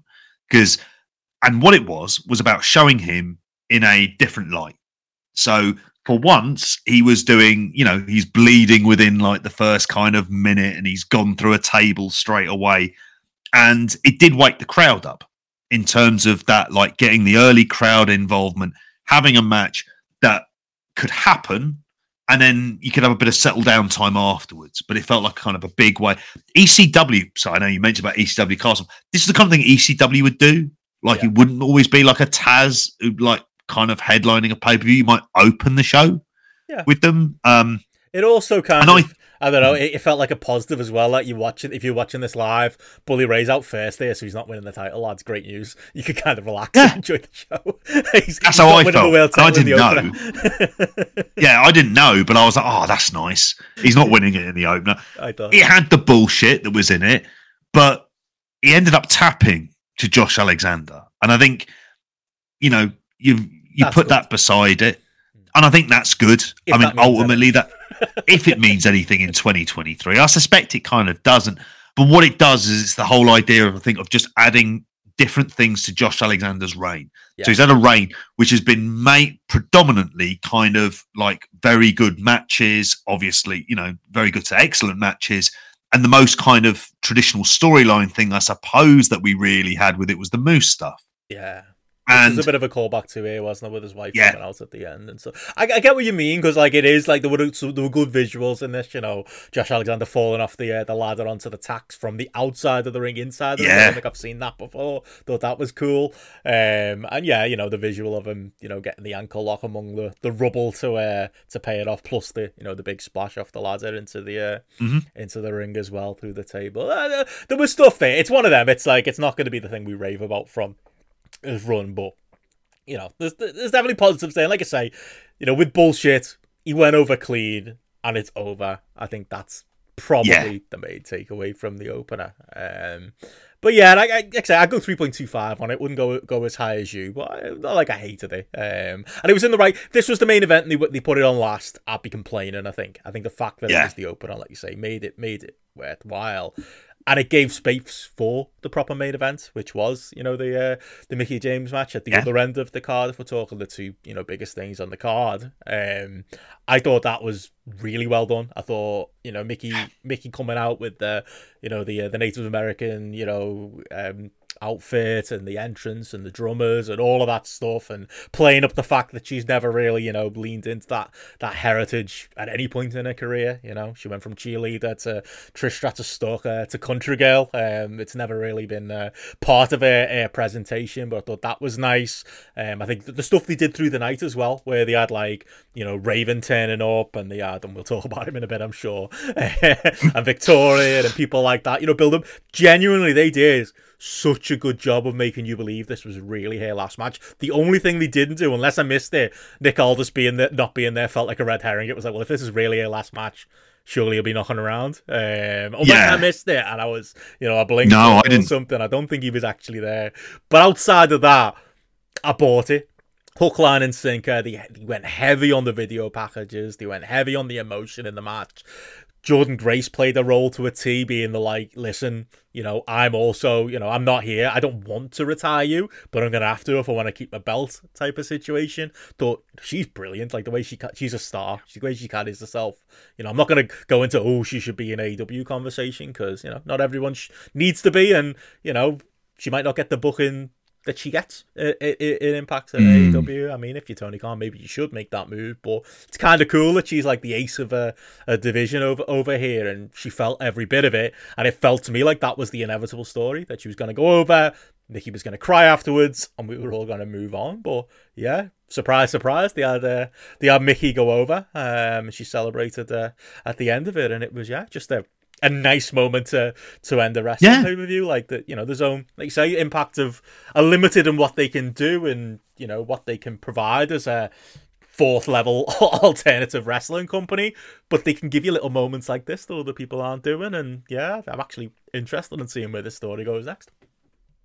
Yeah, I think so. I think the first inkling I had that something might be up was the way that Masha Slamovich won the number one contenders match. I kind of went, she's just lost the last two matches to Jordynne Grace, so are they going to have a win in order to have the credibility? But that means, why are you having Jordynne Grace beat Nikki, beating Mickie James? And then I went, stop, you're just being a bollocks and overthinking it.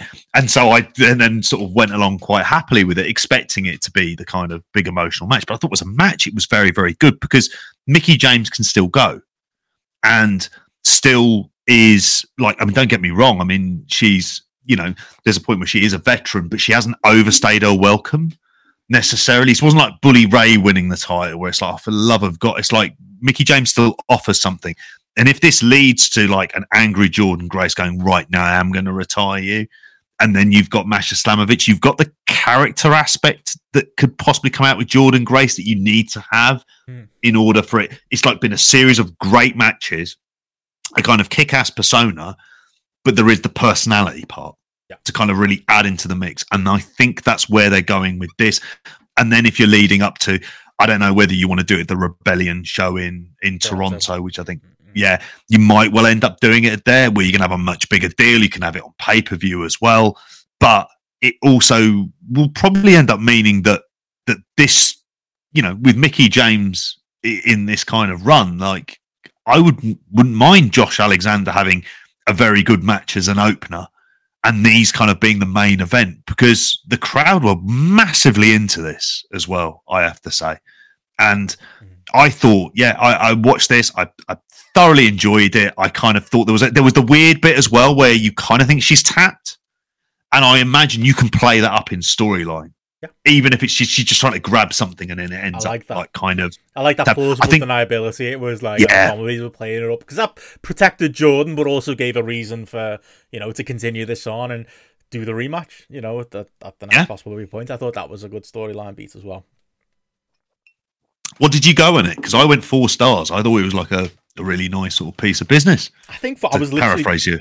Loading up the app on my phone right now to throw my rating in. I didn't do it live, shame me. But I was going for the average is sitting at 3.9. And I was hovering between 3.75 and 4, so that kind of makes sense. But yeah, a nice 4-star main event. When was the last time you saw a 4-star women's match in AEW? I can't remember. It was very very, very, very, very strong and a great way to end the show. And that's the thing, I think the quality of the Knockouts division does get overblown a bit because there are also there's some shite in that division too. In fact, not even some, a lot of shite in that division too.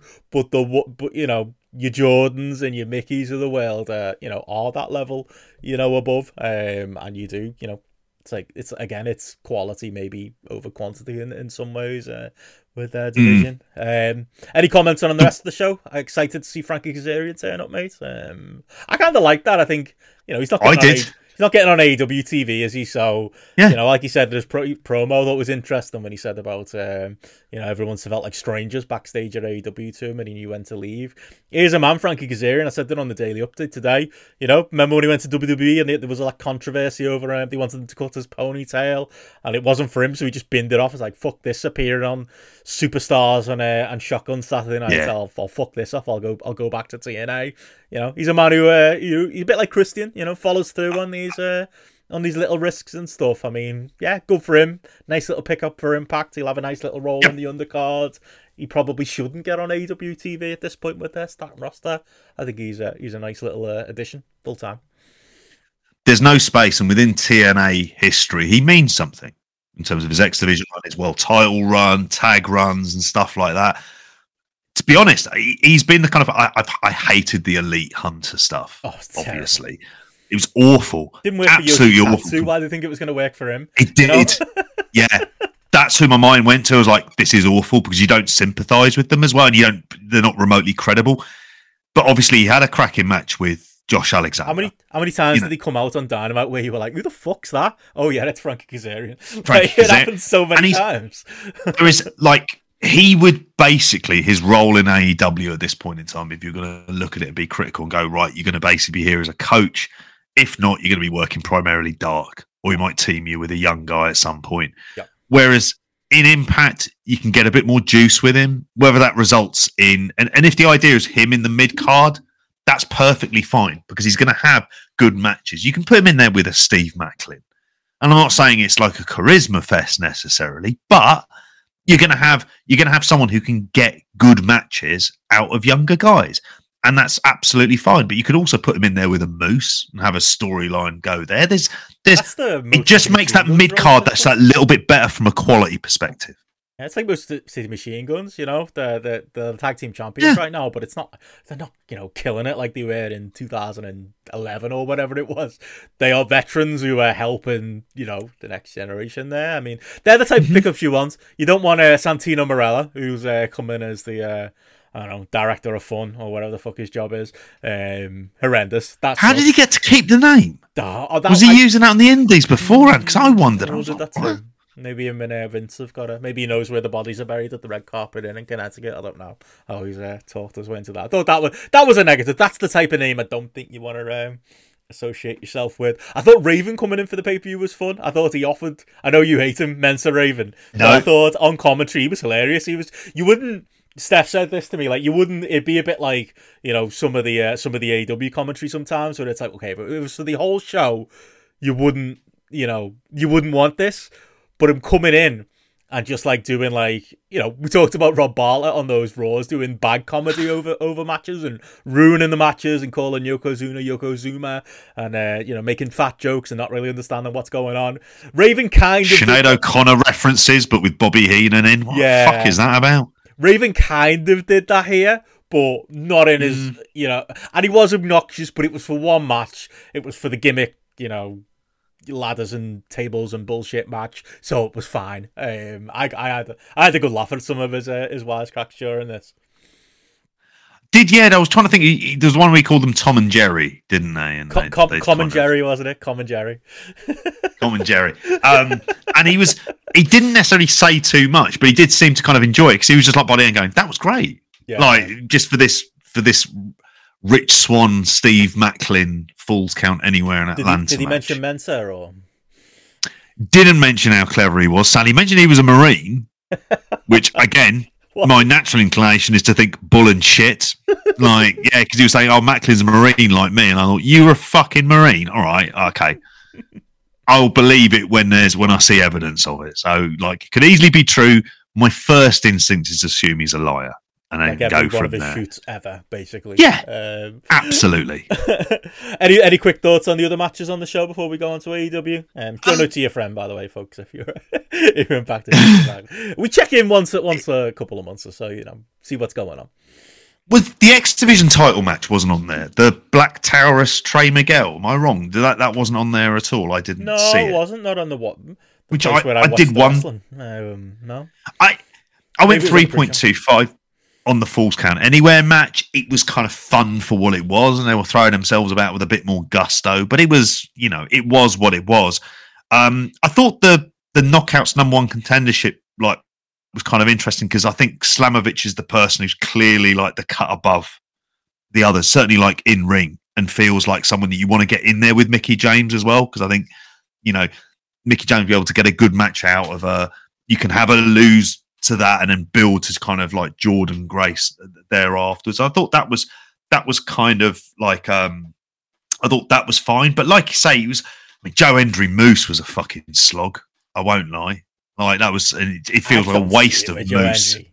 Like I find the entrance cringe. He's big. I mean, he's fine. He should be on the holiday camps. Like I just, talking about being a pro's pro and a good hand and and calling the wrestling the job. Like he should be going back and forth with those types of guys. Like that's what he should be. Like he's good video editor, and a good person to have on your roster, I suppose. From that point of view, but I mean. Yeah, I was kind of looking at the other. I mean, I don't know what you thought about Jonathan Gresham, Eddie Edwards. I thought it was a good match. I didn't go berserk. Like the app is a lot higher than. I mean, I was like, I went 3.5 because I thought it was a good, well wrestled match. I was surprised Eddie Edwards won because it just felt. 7, but then it was weird on the app. That feels but then high. It does, and if you think about like kind of. This is where I was like some of the down parts of Impact because then after this PCO comes back. Who is exactly the kind of person who they don't need at this stage. I don't know what he offers or anything else, but coming back, you've just signed Jonathan Gresham. You should get a Rumble run 30 years later. He wasn't on any of them Raws, unfortunately. Exactly. That's what he should be doing. Come out as that. Yeah. It'd be better on Raw than he would on Impact, but it's just he doesn't offer anything. Certainly, and you just have Eddie Edwards go over Jonathan Gresham, who you've just signed, and you think, well, and I thought actually they might have Gresham go over so in order that he can have one of those kind of matches with Alexander that's a very good match on pay-per-view, but it sort of racks up another good title defense for Josh Alexander. But so I was slightly surprised, but then it was like all building to a PCO comeback. But like I say, I didn't find the middle of the card like it sagged. There was stuff like that wasn't really around 3 stars, like the tag matches and the rest of it. But on the whole, I think some of it was probably taken through by the crowd being quite enthusiastic for the parts of it that really mattered. It will. Won't they? So that's it. Yeah, the people who are there are massively into it, and there's lots of talent on the card. I didn't think there was much going on with the women's #1 contender match, but I'm a fan of Deonna Purrazzo. I'm a fan of Kayla Kelly. Master Slamovich has obviously got something to offer. There are pieces there that do make this a promotion where parachuting in. Every couple of months, it's kind of say the same thing every time. I think this was on the lower end of the pay-per-views we've kind of watched over the last year or so, but there was still plenty there to kind of enjoy, especially if you're liberal and you're skipping through. Yeah, I would say that's the kind of thing to take about. I mean, at the very start of it, I said actually, like, I still think it carries on that run. Like, this is still a good. When I'm talking bad Impact / TNA pay-per-views, like when it gets bad, it gets unwatchable. Yeah. And it wasn't anywhere near to that. Like, it's perfectly like there's people who come in and I go, oh Christ, like another nostalgia run like a Santino Marella and the rest of it, and you kind of look and go, why is Heath here? Like, really, what's he doing? Well, you got Matt Cardona, have him as a dickhead heel. Like, it's kind of like it's worked on the indies. You can get something out of him there as well. So I mean, there's stuff they don't do it perfectly, but they're not being incompetent. They again are like kind of, okay, these are the pieces we've got. We're going to put together sort of decent enough products and then be able to kind of say, look, this is what we've got. And we're always going to have a couple of matches that are going to be in the good category, sort of up to and around 4 stars. Well, speaking of good matches, JP, should we get into AEW? Got a bit of time. Fuck me. To talk about this weekend. Yeah. TV for AEW. It's on a Monday as well, so it feels that little bit fresher. Obviously, most of our audience, I imagine, watched on Thursday into Friday. We've got another, relatively big dynamite coming Wednesday. But this was the big one being built to at the Forum, and yeah, I mean, from an in-ring point of view, probably one of the better dynamites of all time. there is a clear lag near the end of the show, which we can talk about. But I mean, start with the positive. I thought there was. I don't agree with Meltzer going 5 on the main event. I might make another video on YouTube. Is this a 5-star match? No, is the answer. It'll be a quick video. Subscribe to us on YouTube, by the way, trying to get those numbers up. But yeah, it's there'll be more stuff there, I promise. That was good. A little bit rushed for the time, but very good. In fact, good probably doesn't do it. Not 5 stars, maybe in the 4-star range, but that was great. You had 4.25. Yeah, that's fair enough. I think Hangman and Mox had a fucking banger of just a hard hitting fight of a match with a great finish, which until I got listened to a bit of audio earlier in the night that kind of tipped me off to the fact that Hangman's probably going over here. I didn't really think about. Massive victory for Hangman. Anyone Mox losing on TV is something you don't see, so that was fucking cool. And then you top it off with Takeshita versus Danielson in a match that felt a little bit hamstrung by the lengthy MJF promo that went before it, which I did think was a bit of a low point. I'm not sure on this MJF character right now of just dragging out these promos and doing bad comedy material on B-list celebrities and making Takeshita stand there for ages and kind of just making the atmosphere a bit weird when he sprinted away from Danielson in a kind of a cartoon way to end that segment. And I was going into the match going, I don't know, the crowd don't seem this into it. Probably forgot JP, it's 2 of the best wrestlers in the world. So yeah, they actually then had a fucking amazing match that kind of pulled everyone into it. Danielson was raving afterwards about Takeshita. It made me want to see them go at it again. Never mind Danielson having different opponents every week. As much as I'm enjoying them, wrestling fresh people, let them do a best of fucking 7 series. I'd love that. Those 3 matches put together, they're all 4-star range plus matches on a TV show. It's like I heard Alan talk about it on the Torch this week, so we're giving the Torch a lot of love this week. But there's almost a point with modern wrestling, especially with AEW. We almost take it for granted how good the wrestling is when we do our AEW year in review. I'm sure we will. We'll be like, yeah, the wrestling's good, but anyway, this production gaffe on Rampage or whatever. Gotta kind of take a step back sometimes and be like, fuck me, there's so much good wrestling happening that we're not even digesting it, like Alan was saying on his show. And this show had three matches that in a world where AEW didn't exist, we'd be talking about them at year end. They were all, maybe not 5-star matches, but notebook matches to say the least, all on this one TV show. It may have been the moment I went a wild 4.5 stars for Danielson Takeshita. I fucking loved this. I thought it was absolutely brilliant. I thought it was phenomenal. And like you say, you had 3 matches, each of which completely delivering in the ring in their own ways. Even if I felt obviously for Page and Moxley, if this means I took it as Moxley gets to have his holiday that he didn't get a chance to have before, or his break, and you have the rubber match at at Revolution, which is that's what you want your semi-main event to be, as in, all right, who's ever's winning that main, we're probably going to get one of these 2, which is, I'm good with that. So it really did deliver, and it carried on the overall theme, I thought, of really good, well-structured dynamites that look good as well. I mean, I think the rating, whether or not that's able to kind of hold up or anything else there, I mean, I don't know, but obviously it was well up in terms of 967,000. Didn't hit the magic million, but I don't know. Keep the quality up, that'll come. It did, and then so good right now. We can have the argument, and I think there probably is an element of substance to it about whether people are waiting for Mercedes Moné to turn up, and that's why it managed to maintain that audience. I think it fucking helped putting on a cracking show. Yeah. I don't know if that always explains the peaks and the troughs for all of it, because normally, we've seen a line that's very much decreasing, and by the end you're down to the hardcore sort of 750, 800,000 who are always going to watch it. Yeah, and instead, what you have. Yeah, there's always an element of that. Like, there's always gonna be that. But I don't even want to get too lost in the rating stuff. I honestly, I think we'll talk about that when we do the year in review with Gareth.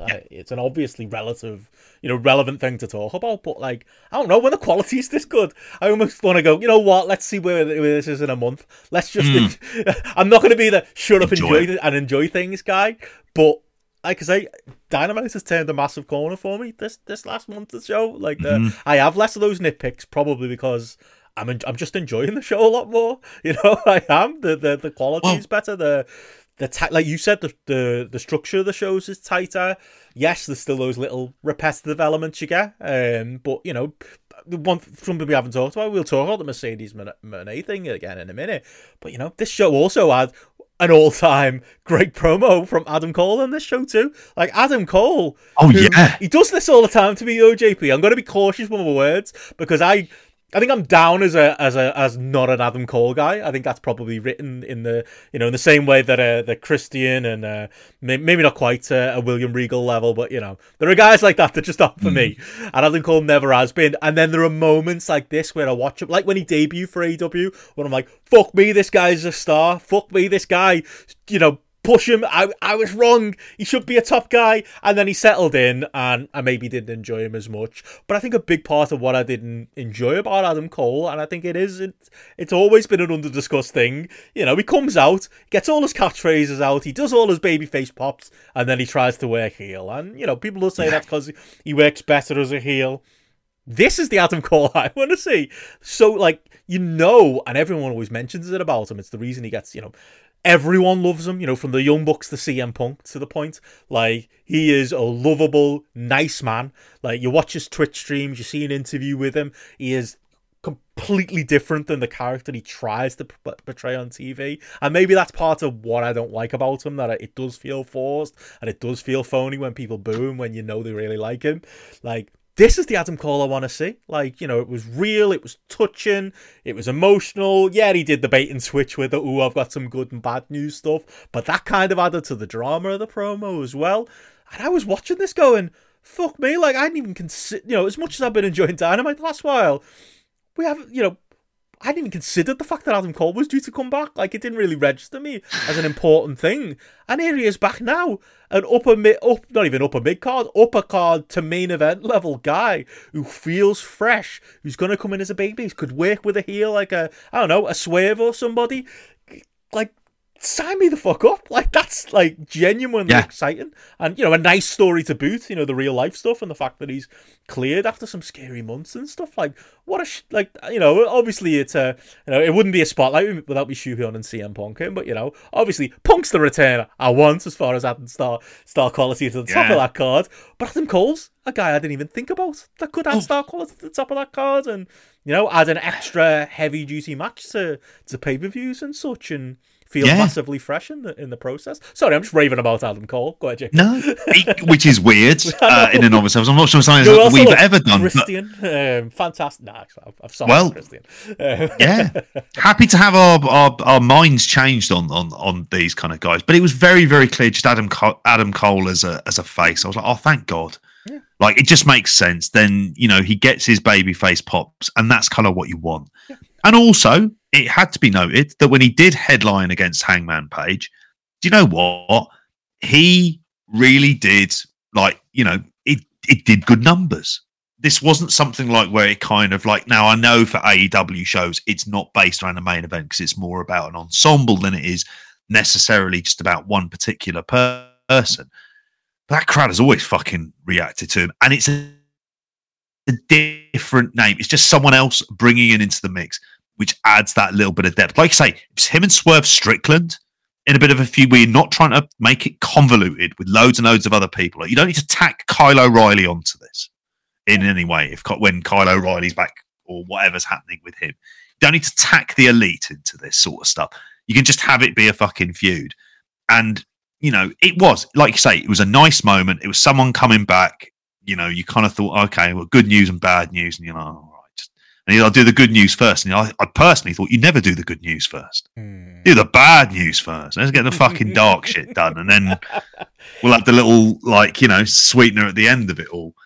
But it was a good moment. It's a kind of little of extra boost. Like they have had a lot of people out with injuries across the board, but that's someone else coming back who, like you say, adds a bit of depth. He needs to feud with someone good, is all I'll say. Like it should be a Swerve level guy. It should be even if it's a heel that's maybe not top level, a guy that's near that level. Like it can't be, and now he's feuding with some lawyers over some contracts or something like that. Let's not do that. Let's give out him comes Sonjay Dutt with fucking Jarrett and Lethal, and you're like, no. Maybe that's my exception. I love a bit of Jarrett, but these days, but gets heel heat, mate. Who else is getting heel heat like him? Not many. Even give him Pac, Pac would be cool, as a single. I know there's probably other things going on, Pac, but you know what I mean? That level of guy. That's what I'm hoping for here, that we get something meaty for him. But yeah, it's exciting. Malachi Black. Yeah, well, he's doing the weird Eddie Kingston thing right now, isn't he? That I don't really understand. But even that, I was watching Rampage going like, I'm not into this story, and they feel kind of cool. The House of Black, and Eddie Kingston feels ice cold right now, when that's the man who shouldn't be ice cold in New Company. But I was watching that going, fuck me, what a murderers row of wrestlers they've got right now, and what I'd like. Because these Dynamites, I wouldn't change anything about him. Like I said to you last week, I like the fact that he's concentrating on certain wrestlers. It does mean people I love, like an Eddie Kingston, are kind of on the outside looking in right now. I think it's better for the product for Tony Khan to have his attention on certain guys and not spread it too thin. But that goes to the point of the roster. That could be a pay-per-view match in a different universe or a less stacked AEW roster. So that just kind of says where we are right now. But yeah, did you have any other notes on the show itself? Give me a great angle like that. Give me three great matches. I suppose we are burying the leads of the Mercedes Moné non-appearance. I know we didn't really get into it on the weekend show. Where'd you stand on that? I think I made my stance clear. I do blame the company on it. I do think you can't have Britt Baker go on TV and say what she said and make the page, make the Mercedes Moné, the boss references and outright wink to the camera, and even just building the match for this long. They don't build. Who got the 2 tickets they banged on about? Yeah, and they don't build with a women's tag match that's there from top on a stacked Dynamite, a month out. The day that the Mercedes Moné news is starting to break that she's done with WWE without a plan. Clearly there was a plan that fell apart in some form. Whether they knew they had her, whether they never knew they had her and were just hopeful. Even the mystery partner thing, they could have just advertised the match if it was just going to be a straight tag match. I think blame does reside with AEW. As I said to you on the weekend show, this is a company who their most famous debut, here I'm mentioning Punk again, hi Crewy, that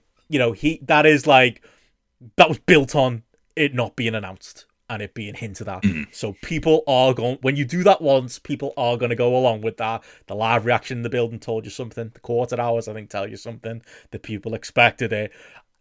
It's not entirely, as black and white as, well, AEW the scum for this. They false promoted. They didn't, but they share a fair amount of blame, along with a percentage of maybe us all being a little bit too, I don't know if hopeful to win, because a tag match probably isn't where you want to debut. But I didn't want her debuting on this. It felt like a mess that they'd I say a mess. Ultimately, I don't think it's going to really mean anything in the kind of grand scheme of things, because, dare I say it, I quite like the kind of level of over that Jamie Hayter's getting to, where she's very much like and if they are going to be building to a kind of AEW versus WWE kind of homegrowns versus people who've come in, then I'm kind of fine with that. She shouldn't have been debuting in this anyway. It would have been like what they often do with women's matches, where it becomes overly convoluted and people start coming out and it doesn't mean anything. So this is the kind of stuff I want to see.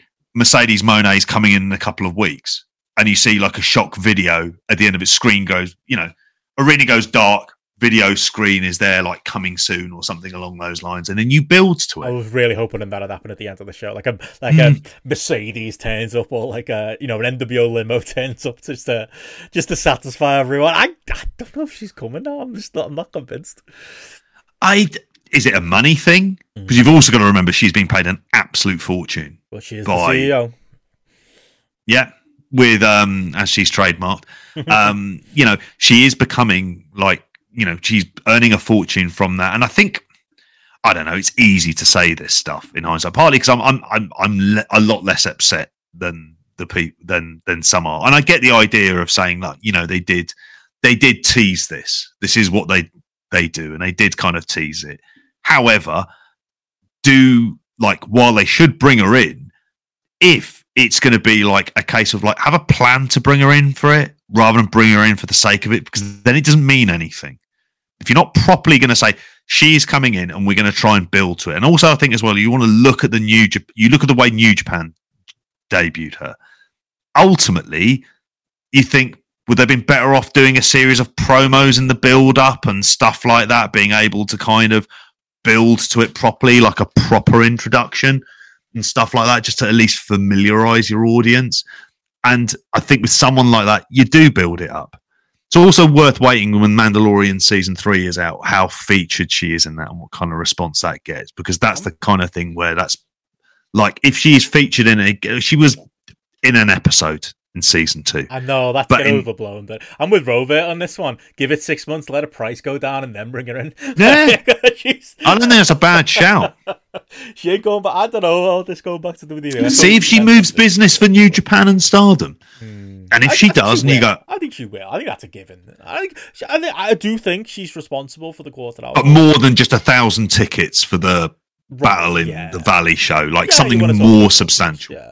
Yeah, I think she could be a mover for AEW. I was on record saying with WWE, as much as the the gang on Twitter got on my back. Like, if I was WWE, I would have paid them what she wanted. If I'm AEW, I pay her what she wants. She's a star on a level unlike anyone else in that women's roster. And you know what they should have done? Whatever they're paying Saraya, just give her that on top of whatever she wants. Give it as a bonus, because Saraya fucking stinks. She was horrendous in this tag match. This was like watching a fucking mid-2000s Brit Res wrestler, which is what she is, go in there with fucking the Young Bucks and Kenny Omega. She looked 5 levels. She looked like, you know, a non-league player in the Premier League. Throw whatever fucking analogy you want. Like, it is proven true that, like, she was a diva. She was all right to a level back in the day. Even if you don't think the AEW women's division is that good, that level has moved on. When Britt Baker's in there and you look 5 times less of the wrestler than she does, like, there's questions got to be asked. Like, I'm at a point now where I don't think she's going to get better than this. She literally needs to go to wrestling training school. Like, she needs to start again. Like, that's where I am with Saraya. Like, she's crap. And, like, what's she giving AEW? Bad promos, bad matches, and a bit of star power. But, you know, is it worth it? I don't think it is. Like, they need to go back to the drawing board with her. Like, and they're protecting her as well. Like, you know, Tony Storm's eating pins for her. Who, you know, Tony Storm came up with a Gresham level boo-boo face here, because not only is she eating pins, she's getting booed now because everyone wants to cheer Jamie Hayter. I'd be upset if I was her as well. You know, I don't know. Maybe it doesn't make business sense to have Saraya lose, but, like, she's clearly the 4th best in this dynamic, and yeah, it's dragging everything that she's in down right now. Sorry, I just really don't like it. Right? No, I've not enjoyed anything that she's been in. But then I wasn't like I was a massive Paige fan anyway. It wasn't like someone I thought had like all of this. There was a point in time where she was simply, when she came through in NXT, she had a different look to everybody else. And she was better. Diva. But yes, it's still Diva. So who was she better than? Well, a lot of the time, really people who are non-wrestlers. Complete non-wrestlers. Will's on the show here. He's in the chat saying still the 2nd best wrestler in the like family. I don't know. I think you can get down to 3rd and 4th at this stage. Like, really, and I'd be quite casual about it. I'd say RKJ by a country mile at this stage. Then, yeah, and the uncles. Yeah, fuck, I'd even probably say Zach Zodiac's worked more and worked better than her. Maybe. Well. A mum. Yeah. Sweet Saraya, yeah, all of them. Frankly, but that's the way that I kind of like I view it pretty much. Like, I think that when I watch it, if she was coming in as this kind of like mega obnoxious heel, I'd be like, okay, I could kind of see where you go with that. But she's being protected, and it's not a particularly likable character as well. So you just kind of go, I don't know, I'm not enjoying it. It's like, it's in some ways really what, what as well as the obvious star power that a Mercedes Moné adds, a lot of it is through sheer persistence of trying to get people to work better. And I think you look at a Jamie Hayter, and I think really in that division currently, it's the Jamie Hayter and Britt Baker kind of show. You're waiting to the feud with them. That's the one that's probably going to get the crowd more excited. Although I will say, we see so many women's tag matches. Why isn't there? I don't know. This feels awful. There are so many title belts. Don't ask for another belt, JP. I would get rid of them. Like, trust me, I would do. The All Atlantic title could go away tomorrow, and I wouldn't give a shit. Like, however, if you are going to have a proper women's division, there we go, and you're going to have a main title and a secondary title, you do need tag belts, because what it would allow it to do, and I'll probably go into Rampage with this as well, is you then start to form relationships between characters that are on there, and you create different dynamics, and then you can have the breakups of those teams, and you're telling other different kinds of stories. This in the 3 hours a week, though. But but there isn't any space for it. This is why, you say the All Elite Women Project, stuff like that, which won't be happening at Time Warner, given fucking shit show. They're the kind of lads who'll probably delete every episode of The Wire and Sopranos they've got, just think, well, we'll save a few quid in some weird way in order to do that. Yeah, exactly. But I think that's what tag divisions have kind of historically been used for. And I just think that they're kind of missing a trick in a division where people don't work. But there's not enough time. There's not enough space. And as you said at the very beginning of all of this, there's people on this show, people who aren't on this show who I really like. However, the structure, the format, the amount of people who are on there at the minute, it's about right. It is, and I'll quickly say one quick negative and one other positive from Dynamite before we'll talk a little bit of Rampage. Jericho Appreciation Society segment, hot fucking garbage. The worst Ricky Starks performance since this breakthrough. Like, a real step backwards for him. I'm sure. Hopefully we're not all going to remember it, but like, I mean, he's out there challenging Jake Hager to a match that's already been announced by Excalibur, like, and all of his lines were shit, and the back and forth was crap. And it was all in again. We were all looking at the clock going, this main event's got like 15 minutes here, like, get the fuck off me telly. Tony Khan, like, little bit of Tony Khan criticism. Tell Jericho he's got fucking 5 minutes less. Don't care about them getting in the ring and ripping the fucking pants off. We haven't got time. We just haven't got time. We're going to cut your line, we're going to cut your line, and we're going to get through this quickly.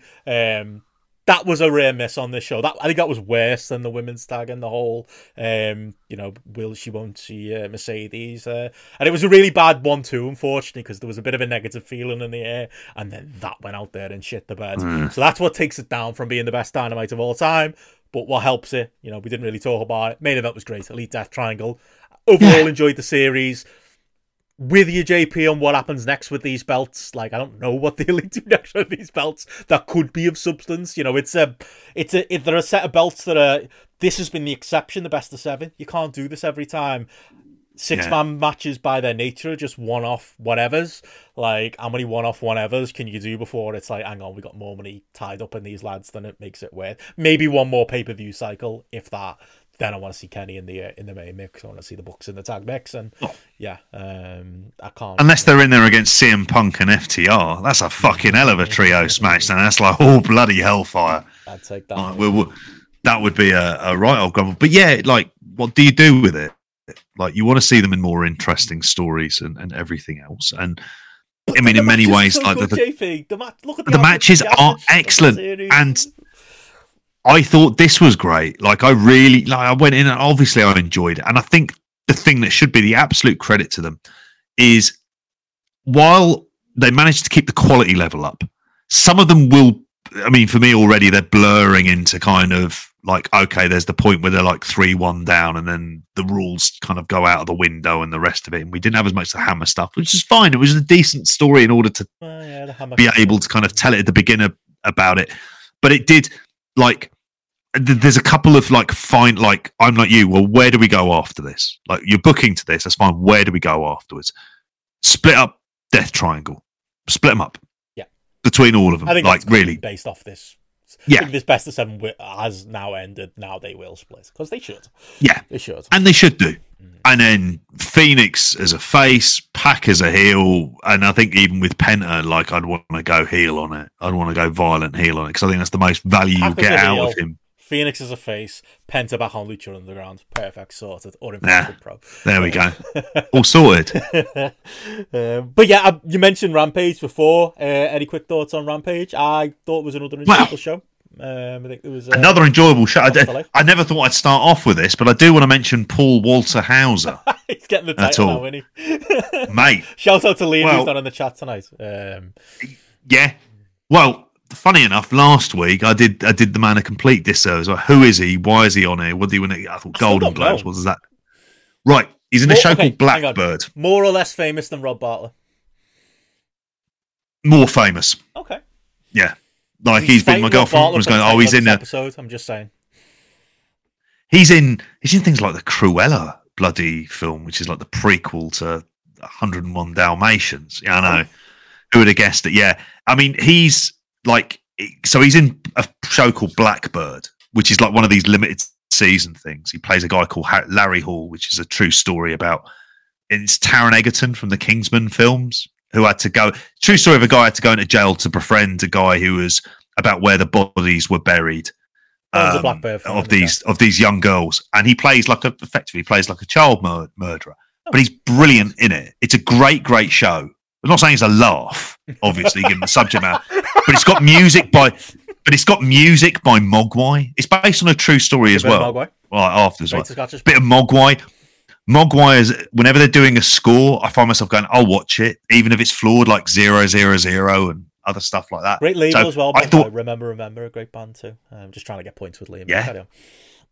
I thought it was, I thought it was a really good show. So he was on here, and I thought it wasn't as overlong, and I thought he took that guitar shot like a fucking pro. That was the thing that made me kind of. Like, it's a dream in it for a celebrity spot because, we all know they don't hurt. We all know those guitars are made of paper. Like, he doesn't actually have, let Dan Housen take the real bumps. He can take the fun one with a guitar. You know what? I'll give him. He came across like a legitimate fan. He got the crowd going. He's clearly a name just because it's like Bad Bunny. Just because I don't know him doesn't mean he's not a fucking name. He's not he's not a big star by any stretch of the imagination, but he's the kind of guy. He's like a good actor. He's a proper actor. Right. And he likes wrestling? I have to say, I did laugh about the idea. He goes, I would go to Jacksonville over Connecticut. I think like any day. I was like, good lad. That's smarky enough for me. I'm happy about that. If he said up north, I would have felt like, the man after my own heart. I don't like New York. I'm all about Atlanta, and give a little wink. Don't you think fucking poor Max Caster, he's created the rod for his own back because every time there's big news, people expect, they're going to dedicate 2 hours to Dynamite to his rap. No, they're not, because Tony Khan's not going to greenlight anything. He's going to get one line in, like the Blood Money line this week. I almost felt like your boy Hauser got a better line than he did. Although the Acclaimed had a bad week anyway. Did you see that they had to retape that segment on Rampage? You could see it written all over the faces because Caster fucked up his line. So they went back and started again. So if you watch Rampage, it's dead funny. It was a nice moment. It felt real because they come out and you can tell it's their second time coming out, and they're both kind of giggling at each other. And like I think Bowens at one literally says to the camera, second time lucky or something like that. And then Caster's kind of like, after he hits all his lines, he's kind of like relieved, and it was funny. You know what I mean? It was like cracking up with the actors type of moment. That like remember the Usos Sammy thing a few weeks ago that everyone loved because it felt a little bit real. It was funny. Billy Gunn was great. I love that segment, to be honest. Honestly, I never thought I'd say this, but I fucking love the Ass Boys. These trolls who like that music hits, and it just makes me laugh every time. Because one, the music's hilarious, and two, they're gonna come out and get beaten up. They're gonna come out and troll. They're really good at their role. And I think now that the dust has settled, it didn't really make sense for me for Billy Gunn to go with the Acclaimed and tear on his sons and stuff. But, Billy Gunn clearly adds to the Acclaimed act, the moreover, because of the, Scissor Me Daddy Ass stuff. Mm-hmm. And the Ass Boys have something they can constantly do. Like, they don't even ever have to have a match again. They can just constantly do these angles for another year. Yeah. And I don't think I'll get sick of it, even if it's something stupid over putting your handprints in the Walk of Fame. Like, I thought this was very, very good. I enjoyed it. it's weird how I should have turned on the Gun Club a very, very long time ago. I should feel some like Brian Pillman Jr. kind of feelings of they're not very good and everything else. They fucking work, and they get heel heat. And yeah, it's cheap heel heat, but what heel heat really isn't cheap at the end of the day.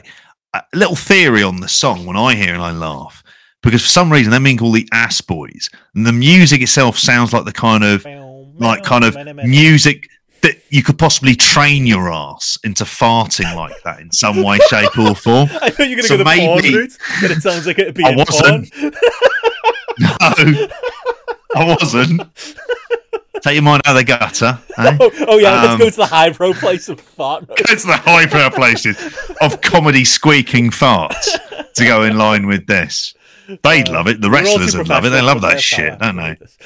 Yeah. They're not watching Blackbird. They're watching reruns of Saved by the Bell. Just remember that at the end of the day. Yeah, that's... Will lower in the tone here, by the way. Brilliant. But it was... Yeah, and I have to say I don't know if we haven't mentioned it yet in terms of the main event as well, like I'm astonished at the idea that a lot of men getting aggrieved that women bleed on TV, and they go, well, I've got some news for you regarding regarding that. That's something that women tend to do, you fucking dinosaur imbeciles.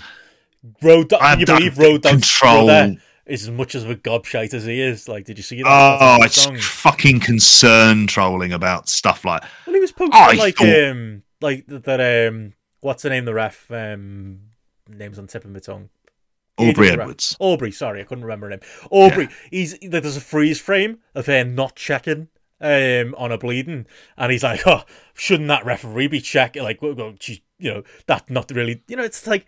That's a freeze frame. You can get a freeze frame of any moment in a match. Like, what's she supposed to do? Literally, like, spend the entire match checking on her because it's a girl bleeding? Because that's the implication of that shitty tweet. Fuck off, and you gobshite, brother. Like, I didn't even enjoy the match that much. I didn't really feel like it was earned. I didn't even know these lot were feuding. I didn't really care. And then they got bloody and had a stupid match, and they tried to, do what they did last year. But, the concern trolling side of it. Just fuck off, women bleed, and what? Like, who fucking cares? Yeah, at the end of it, there's nothing to fucking get a girlfriend, Yeah. Seriously, all of that kind of stuff is it's fucking nonsense. Yeah. Like, really, when you hear it, and the levels of anger over the complete bullshit. But yeah, I mean, I have to say, overall, and perhaps I've started watching Rampage again. It's not always been that way. It really hasn't always been that way. For a long time, there were large, I could happily miss it because it didn't mean anything, but it has improved. On the whole, I'd probably say this week's one was probably one of the weaker ones in recent weeks, but it does feel like a bit more TLC has come up on it as well. I've heard the argument. I still want to see storylines, but I see your point that you've raised before about, well, you're going to have only half the audience are going to see it if you're leading into Dynamite stuff. But yeah, because I think it just makes argument, there should be more consequential matches there, and it shouldn't be so obvious that Darby's going to beat Juice Robinson, and guess what? I was right. It was a 3.25 star match. It shouldn't be so. Didn't obvious. Bother watching it. It was fine. It was. I will never say Juice Robinson's a bad wrestler. I just refuse to say he's a good one either. He exists in that 3.25 star range. That is who he is as a wrestler at this point. But yeah, I don't necessarily agree with that talking because I almost think Rampage at this point you're not going to change the perception entirely. But if it's a nice bonus hour of AEW content on top of everything else that you're getting, cool. That's exactly what it should be. By the way, Grapple App 3.06 for Darby and Juice, so they're even lower than me. But yeah, little bonus hour of in my ideal world, I've said this before, Rampage will be available as soon as Dynamite finishes, and when you're in that excited mood of I just want a little bit more AEW, you watch that and then you fall asleep. I would love that. Yeah. Fight TV, get on it. Have you ever noticed that on the fight stream? Every now and then the stream just keeps running. After Dynamite, and they show a little bit that first few seconds of Rampage, and you go, "Oh, is this going to be the week?" Not that I'm desperate. You're talking about it's a Television X preview. It's bringing back those memories, those feelings of like, oh, maybe tonight they forget. they're not going to pixelate it tonight. Like, and we all remember the one or two nights where that happened in our lives. It's that same feeling, except Glorious it's match. fucking Juice Robinson matches. My eyesight's never recovered, mate. I tell you that. But I'm saying that about Rampage. You know, there you go. I'm enjoying it. Daniel Garcia, Action Andretti on the show next. Oh, he can fuck off. I know we didn't mention really enough, but he's got star nothing, my has he? arse. He's got nothing. Like, No, he didn't do isn't. anything in the match either. And what people were on about, like he just did some. He was generic flippy guy. This wasn't young Will Ospreay. This wasn't even fucking Leon Slater. This was just a guy that Jericho's decided he's going to get over. And I don't think he's going to achieve it, but we'll see. But yeah, Dynamite is Fresno, California. Bucks v Top Flight is on the show. That'll be fun. Orange Cassidy, Jay Lethal. Less fun. Darby Allin v Kushida. Is that real? Didn't know about that. I don't really want to watch it. Interesting though, Kushida on a Dynamite. I mean, he didn't get flown off the Wrestle Kingdom, but you know, Willow Nightingale Says a lot about him. Like he really, I have to say, I'm quite bored by this bloke reasonably early on, like after seeing him, and he goes, "Great, is he? Is he great?" Because I want to sleep here. When I was watching him and Zack Sabre Jr. for like 40 minutes, like just going, I'm fucking tired now. I've had a few pints. This is the last thing I need. You know, we had those Kyle O'Reilly matches. You know, we all remember them. It's still doing a Back to the Future gimmick, for the love of God. Leave that to Kenny. What's his face? The UK bloke. Oh, speaking of UK, you know what we didn't talk about with Will on? Quick news note before we go. Ginny retired. Any thoughts? No. Anyway, none. No. We never I did see some rematch that we all wanted. I will say there was a very late Brit Rest story, wasn't it? There was ICW shows are starting to be delisted from Peacock. Before. I didn't watch them when they were on there, so like it's got zero impact on me. Let's hope Progress are next. Talked a bit of Brit Res in the pre-show. Talk some TNT. If you're still a fan of that stuff, get that there. Yeah, anything else? A lot of Leon Slater talk in the pre-show. I'll say that actually. Yeah, I went to the TNT show on Saturday. You know, Japton and the lads were very welcoming. And I was there. There is a guest. I will say, I'm not a Progress in the balcony guy who's going to pretend everything was great for that reason. It was a Brit Res show in a lot of ways, with you know, the things I don't like your Lycos twins, and a lot of, you know, bang average British wrestlers, but I will say, yeah, Leon Slater really stood out on that show. Again, as he always does. Anytime I've seen him, you know, I don't know. I said it on the pre-show. Dan Maloney seems like a good bloke, good look, theoretically good wrestler.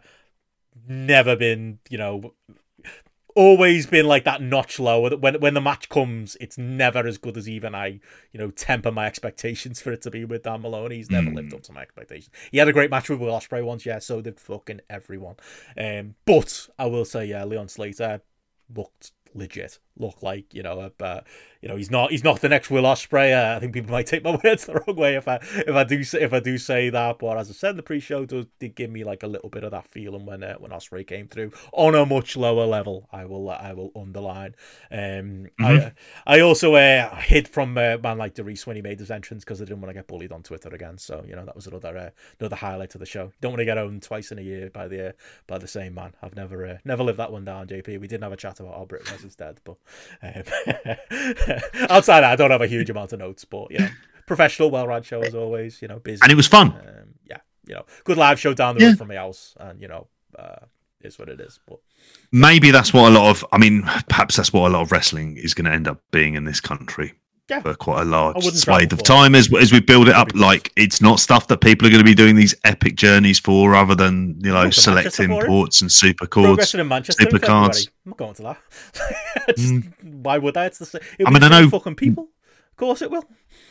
I mean, 1PW apparently sold out on their next show as well. So, yeah, you know, it is what it is. To the original point, you think, yeah, Progress and the you follow off the network. I just think ICW shit, and someone realised, this shit's on our network, let's delete it. Someone said something fucking dodgy on a promo, or there was someone dodgy on screen, let's just wipe the entire thing. I think that's as likely as it all coming off. But, maybe those deals are expiring. Maybe there's that. Maybe. I mean, that could be the case, and we'll see, won't we? With that, I mean, there's that part of me that always made me think, well, ICW is probably the product in terms of its content that's going to have the most issues being on the network, outside of WXW, which is always going to be fine, pretty much for what they do, and for most, there'll be some parts of Progress that they're not going to want to put up on there, but for the most part, they can kind of get away with it. It's just ICW that would end up. Yeah, Vince owns them. It's like saying it's shit as well. So, anything else you've seen? Anything else you want to comment on before we go? No, there's still stuff I haven't caught. I didn't get round to it. I downloaded the fucker on my phone, and what I ended up doing was a rewatch of Omega Ospreay instead. When I was like the other day, it is a 5-star match. Is where I'm kind of come round to on that. I'll be changing it around. Grapple if you want to see a great video on that. Yeah, exactly. Go there if you want to hear our thoughts on there. But I did, because I said to myself I wanted to do a rewatch of it. It's fucking brilliant. It was better second time round. I just felt like a lot more. I didn't have the effect of having seen the earlier part of it. I was able to just focus on this while I was awake. So, yeah. Okay. More than happy with that. Turnaround. We'll count that in your end. It's not like I went 1 star on it and just went bollocks or something like that. It's like it is. I was like 4.5 star as a kind of placeholder. Oh, must hate it. Must hate wrestling generally. How dare we have different opinions on this? Unbelievable. But yeah, there you go then. I think that's everything. So other than that, patreon.com/grapple. Like I say, for our Raw 30th anniversary month one, I had a great laugh doing that with Massey and Gareth. That's brilliant. Always fun when we can get the whole gang together. Obviously, observe this coming this week as well as our AEW half year in review. You have to be a subscriber. Patreon.com/grapple to get that. But next week, we will be running a trial just so we will get a sneak preview of what they got. There'll be a full version of Spotlight, including the pre-show. So all those little winks and nods we do to the pre-show and the main show, which I'm sure wind people up. Sorry, we'll try not to do that too much. Will all be available to everyone, as well as the daily update, as well as the weekend show, as well as the bonus show. And if you enjoy it, give us a look on Patreon, give us a subscribe, and plenty more where that came from in the coming months. But anything else, JP? No, that's it. Brilliant. Well, have a great week, everyone. We'll see you next week for Free Week. See you patrons soon. Bye.